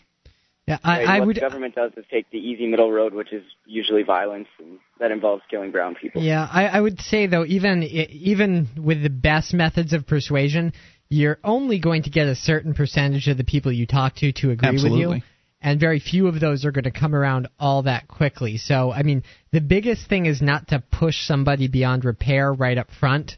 Like, you don't need to confront them about the areas where you do disagree too strongly. I mean, just keeping it a cordial sort of academic debate is a lot better than getting very emotional about it, and you'll probably drive them away if you're making it an unpleasant conversation for them to be having. But if you're, kind of going back and forth and, they're enjoying discussing the ideas, even if they don't agree with them, then you're a lot more likely to, lead them to a place where you can make an impact as opposed to, getting angry at them. Yeah, you need to create like 5 areas of agreement for every area of disagreement in order to be successful. So you can say, I want to see clean air, I want to see clean water, I want to see all of these things. It's just that the part that I find very difficult to imagine is that the organization, the government that has been, in charge of this stuff all along has been screwing it up and is the worst polluter on the planet, is going to be the one that's going to bring us there. All right, thanks, guys. And I like what Nick said about not expecting any miracles right off the bat. I mean, it's very, very unlikely that somebody's going to bow down on bended knee in front of you and say, oh, thank you for telling me about this. I've always looked for this message my whole life. It's going to take some time. It's going to take a number of conversations over what could possibly be months or years before somebody actually can come to these conclusions on their own, because they have to come to the conclusions on their own. And there are some people that you're just not going to be able to reach. I mean, there are some people who are committed to the idea of growing the size of the state, and you have to wonder how productive having a discussion with them really is. If they're not going to change their minds, essentially all they are is competition for you in the marketplace of ideas.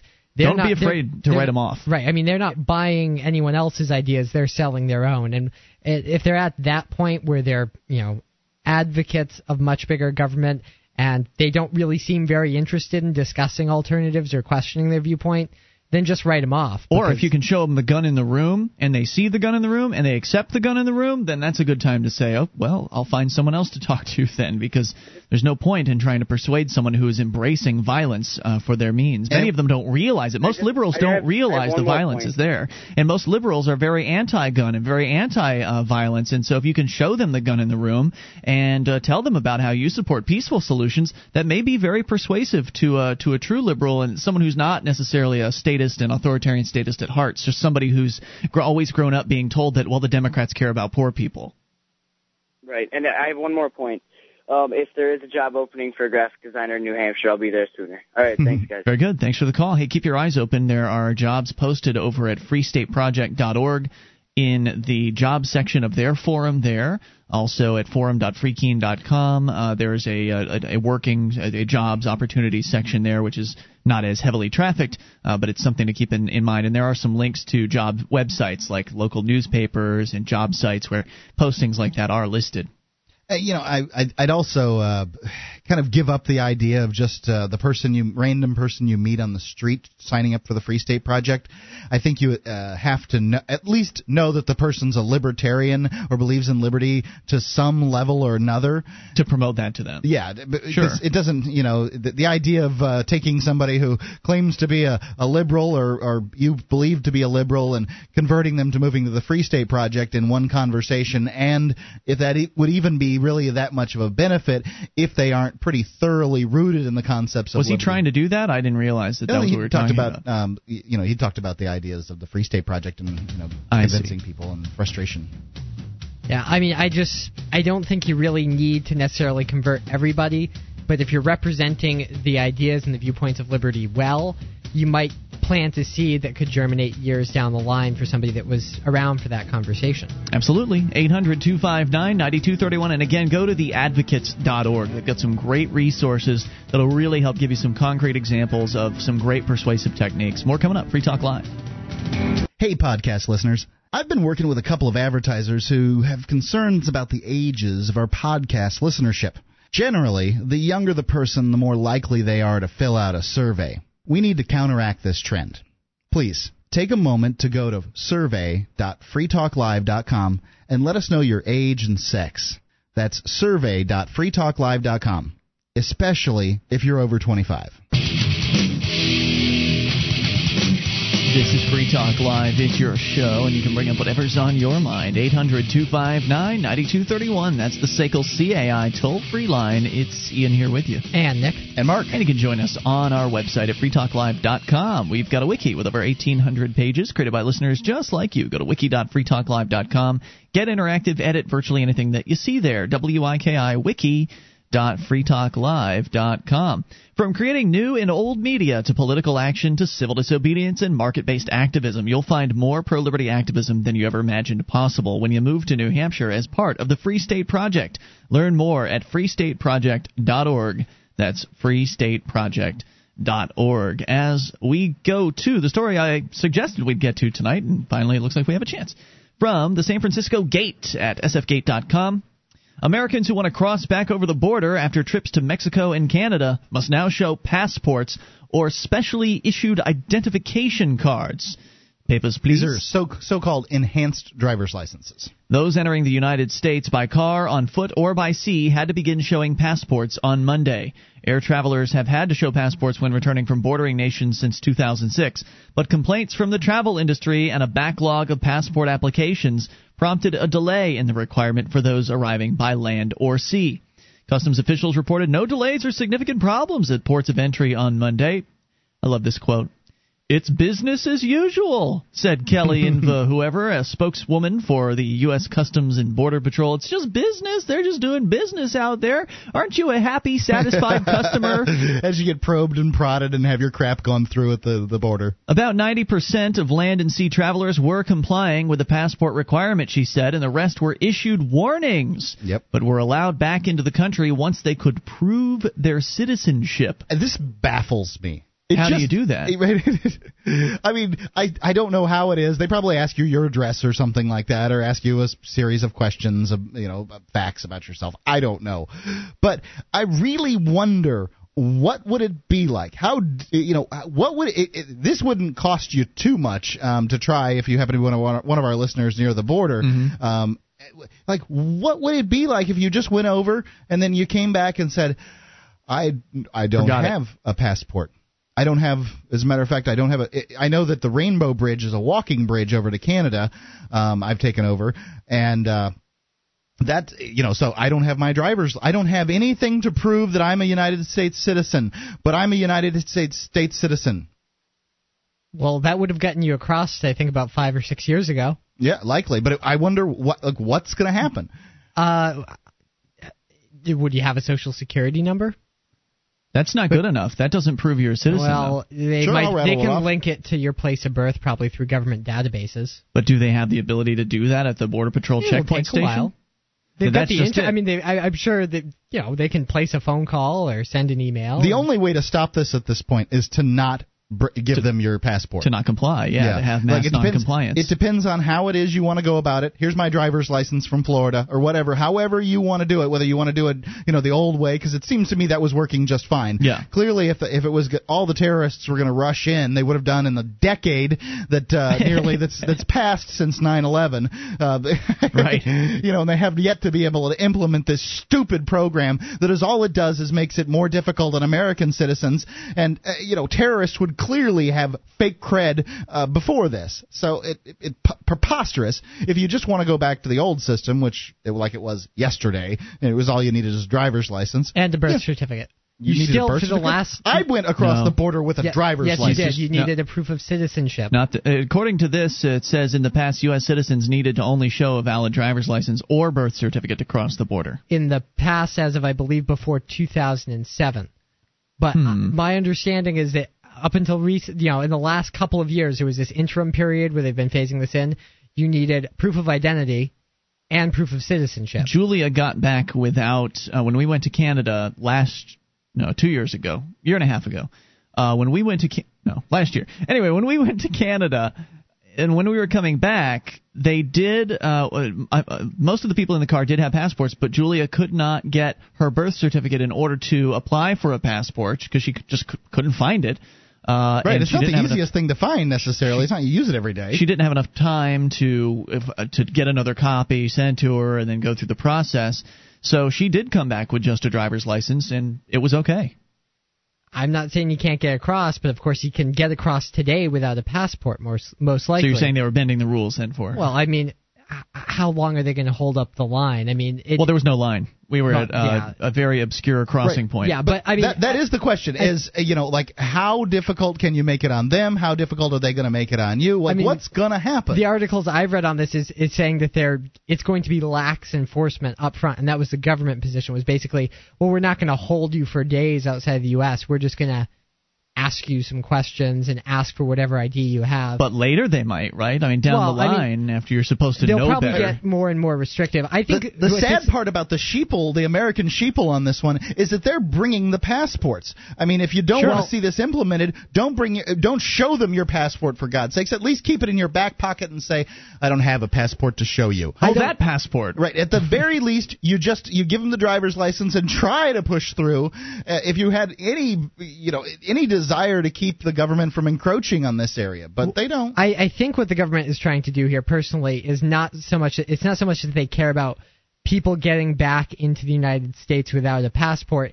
It's more that they want a much larger number of Americans to adopt a federal ID, whether it's a passport or an enhanced state driver's license with all the RFID chips. Yeah, they're now in and them. All the other federal hoopla that's in there. Don't forget the additional bureaucrats you're going to need to check these things, the additional bureaucrats you're going to need to process these things. Right. They just want more crap for things we don't need. Personally, I think it's more about getting Americans to a point, if most Americans, when they hear that they need a passport to get back from Canada or Mexico, are going to go out and get a passport. Sure they will. Or one of these enhanced IDs. And I think that is the objective here, not actually preventing people from getting back into the United States. I think you're absolutely spot on with that one. The story continues that under the new policy, you must present a passport, federal passport card, or an enhanced driver's license issued by some states, or be a member of the federal government's trusted traveler programs, which require background checks and are designed for people who cross the border regularly on business. California is not among the states issuing enhanced driver's licenses. Obviously, this is a San Francisco story. The travel industry won a delay in enforcement of the new rules a year and a half ago, arguing that most U.S. travelers were unaware of the changes. Well, it was my understanding the reason why it was delayed was because the bureaucrats couldn't handle all the applications for passports quickly enough. Basically, they'd said to Americans that, hey, you're going to need a passport now. And, of course, Americans obediently jumped right into line to get themselves a passport. And the incredibly large increased demand on the passport office, they couldn't hire enough bureaucrats to process through the applications in a quick enough manner. So, basically, they had to put it off. So they're saying that it was the travel industry that successfully lobbied for it. I think it was really more of a matter of just numbers. They just couldn't process it quick enough. The travel industry, according to the president of the Travel Association, he said the organization doesn't expect problems this time but promised to monitor the situation. Well, great. Thanks so much for monitoring the tyranny. We really appreciate that. But you're right, Mark. If people don't want this to happen, they shouldn't bow down, and they shouldn't participate. But I did. I had a passport when I came back, and of course it wasn't my trip. It was Julia's trip, and we didn't want trouble on the way back in. So I'd agreed to not stir anything up or pull out a video camera or do any sort of activism on the way back. However, it certainly would be. It would be interesting, Mark, to get some activists together and go out and do a mass border crossing down the line. Since they're letting people through right now, maybe 6 months or a year down the line, send 10 cars across the border, have them pull a U-turn when they get over into the Canadian side and come back around to the U.S. side of the border, and see what happens then. Are they going to lock everybody in detention cells or what? I don't know. I think they do need that kind of activism. Right. Well, I know that that PorcFest is coming out, the Free State Project's Porcupine Freedom Festival, coming up later this month. We're going to be attending that. We'll be broadcasting live, and rumor has it that there may be just a spontaneous activists may spontaneously decide to drive up to one of the internal checkpoints and to basically do some activism up there, which I think will be great. And, of course, actually going to the border would kind of be taking that to the next step. So maybe that will be coming down the line. Well, we've got more activists here in New Hampshire. 800-259-9231, because it's both Canada and Mexico these new rules apply to. Free Talk Live.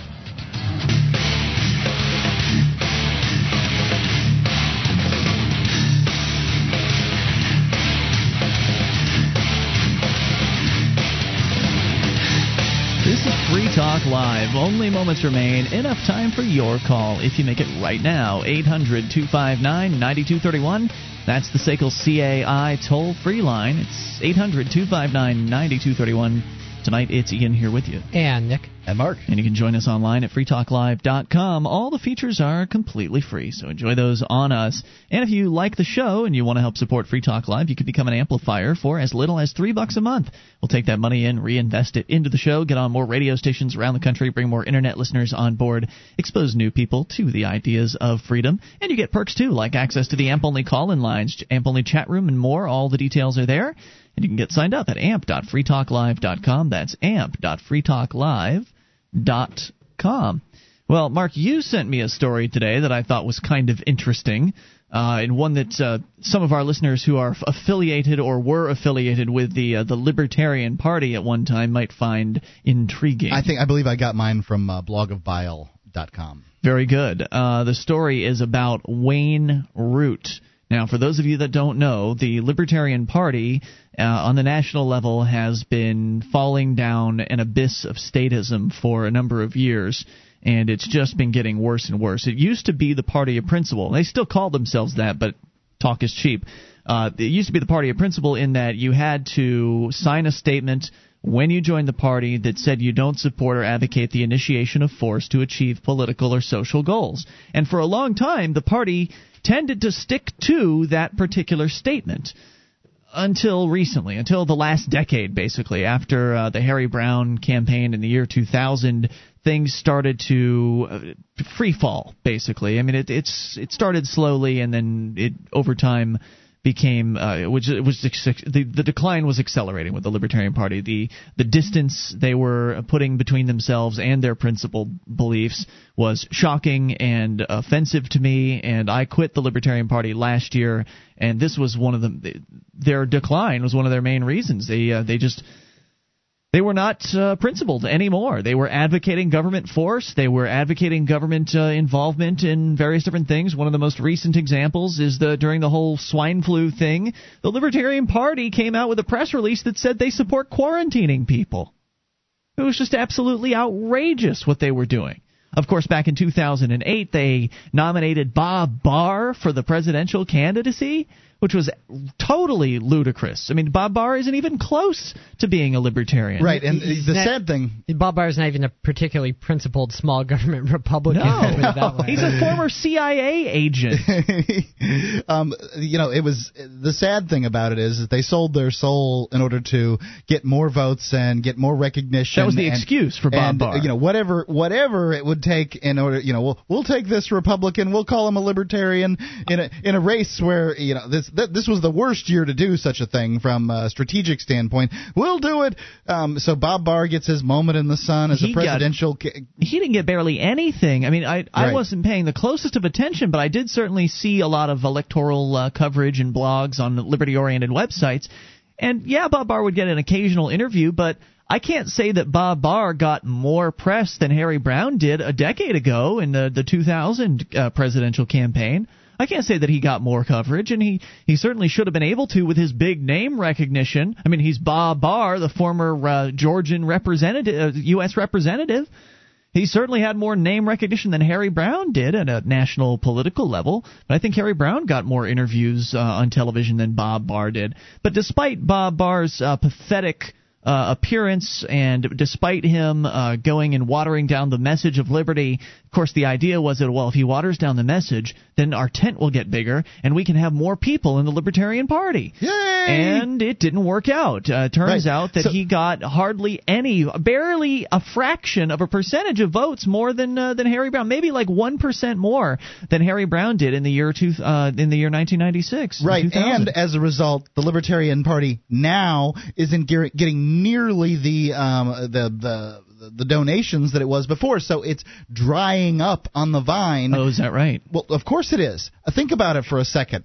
Voters are not donors. Mm-hmm. How many people listening to me right now have voted but not donated to a campaign? Speaking of voting, you can vote for Free Talk Live at vote.freetalklive.com. We doing okay, Mark? We're number one right now. But I mean, please go vote. It'll solidify our position. It's a vote that makes a difference. Yeah. Unlike national elections. Right. So I mean, you know as well as I do that voters are not necessarily donors, and sure. So the very fact that they were able to, they compromised, and so many people left the party to the point that it schismed. They started off a new party called like the Boston Tea Party, and who I guess ran in a couple of locations. It makes no sense what they cut off their nose to spite their face. I don't know that they did it necessarily to spite anyone, but they did it. They traded their principles in order to get more votes, more power, more recognition, and they got none of it. Nothing. They traded their principles for something and got none of it. And now they're even worse off as a result of it, as you pointed out, and they still don't have principles. Most principled libertarians distanced themselves from the party at that point. I mean, I think a lot of people who had been associated with the Libertarian Party for a period of time were more interested in writing in Ron Paul or trying to get him on the ballot than voting for Bob Barr. Absolutely. I mean, it was just I knew I wasn't going to be voting for Bob Barr, and it really turned me off to voting for any other libertarians I had the chance to vote for, whether they were associated with the National Party or not, because when people see Libertarian on the ballot, if that Libertarian does well, they're going to think, oh, that guy must be kind of like Bob Barr. But the story tonight is not about Bob Barr. I was just telling you that just to give you a little bit of background in case you're a new listener and you don't know all this sordid history behind what's happened to the Libertarian Party. And fact is, most people don't, because most people even barely know the Libertarian Party exists. Care less. However, the reason I bring it all up is because of a man named Wayne Allen Root. Now, Wayne Root was the vice presidential candidate for the Libertarian Party, and I don't know who was worse between Wayne Root and Bob Barr. It may be a toss-up. Honestly, I didn't pay too close of attention to what either of them said, just because I'd heard enough from both of them to know that they were not anything I was interested in. Mm-hmm. And I know that Wayne Allen Root is not a libertarian. He's one of those so-called conservative libertarians, which is really just a conservative. He's not a neocon. He's just a conservative, right? Like a traditional conservative. He's okay with the military, and he's okay with this and that. He's okay with these government programs over here. And I don't know specifically what he's okay with, but it was not liberty. He's not okay with true freedom. This guy is really out pushing himself. He has gotten, I think, more press than Bob Barr did. This guy has been on Glenn Beck recently. He's been on the Judge Napolitano show. He was on just before Sam's appearance.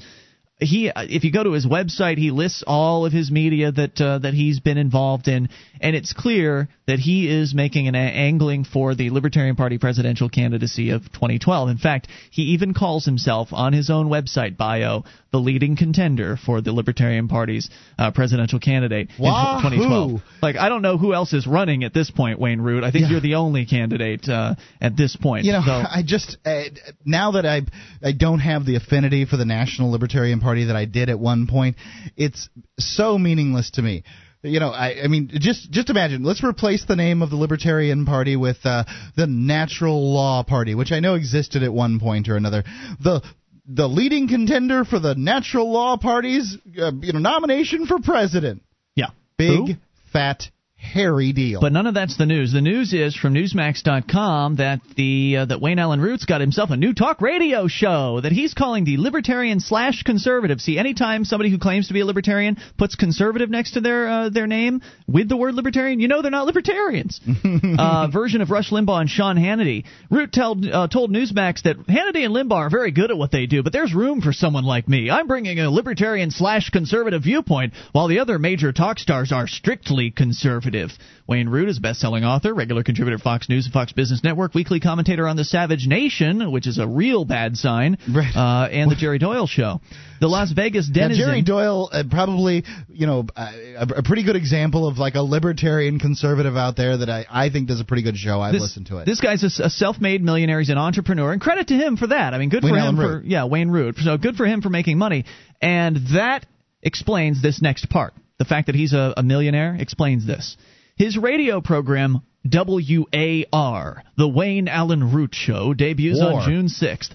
He scored a coup by landing spots on stations in the 3 largest markets, New York, Los Angeles, and Chicago. He says he expects his Saturday show, wonder what his hours are, to be on more than 20 stations within 6 months and to be widely available nationwide within a year. Now, how is it that Wayne Allen Root, who has virtually no history doing radio, I think he produced some radio and television show in the past, but he has, if you look at his bio, he's not a radio guy. How is it that Wayne Allen Root can get clearance on 3 stations in the top 3 markets with having no track record in radio? You said he was a millionaire? Millionaire.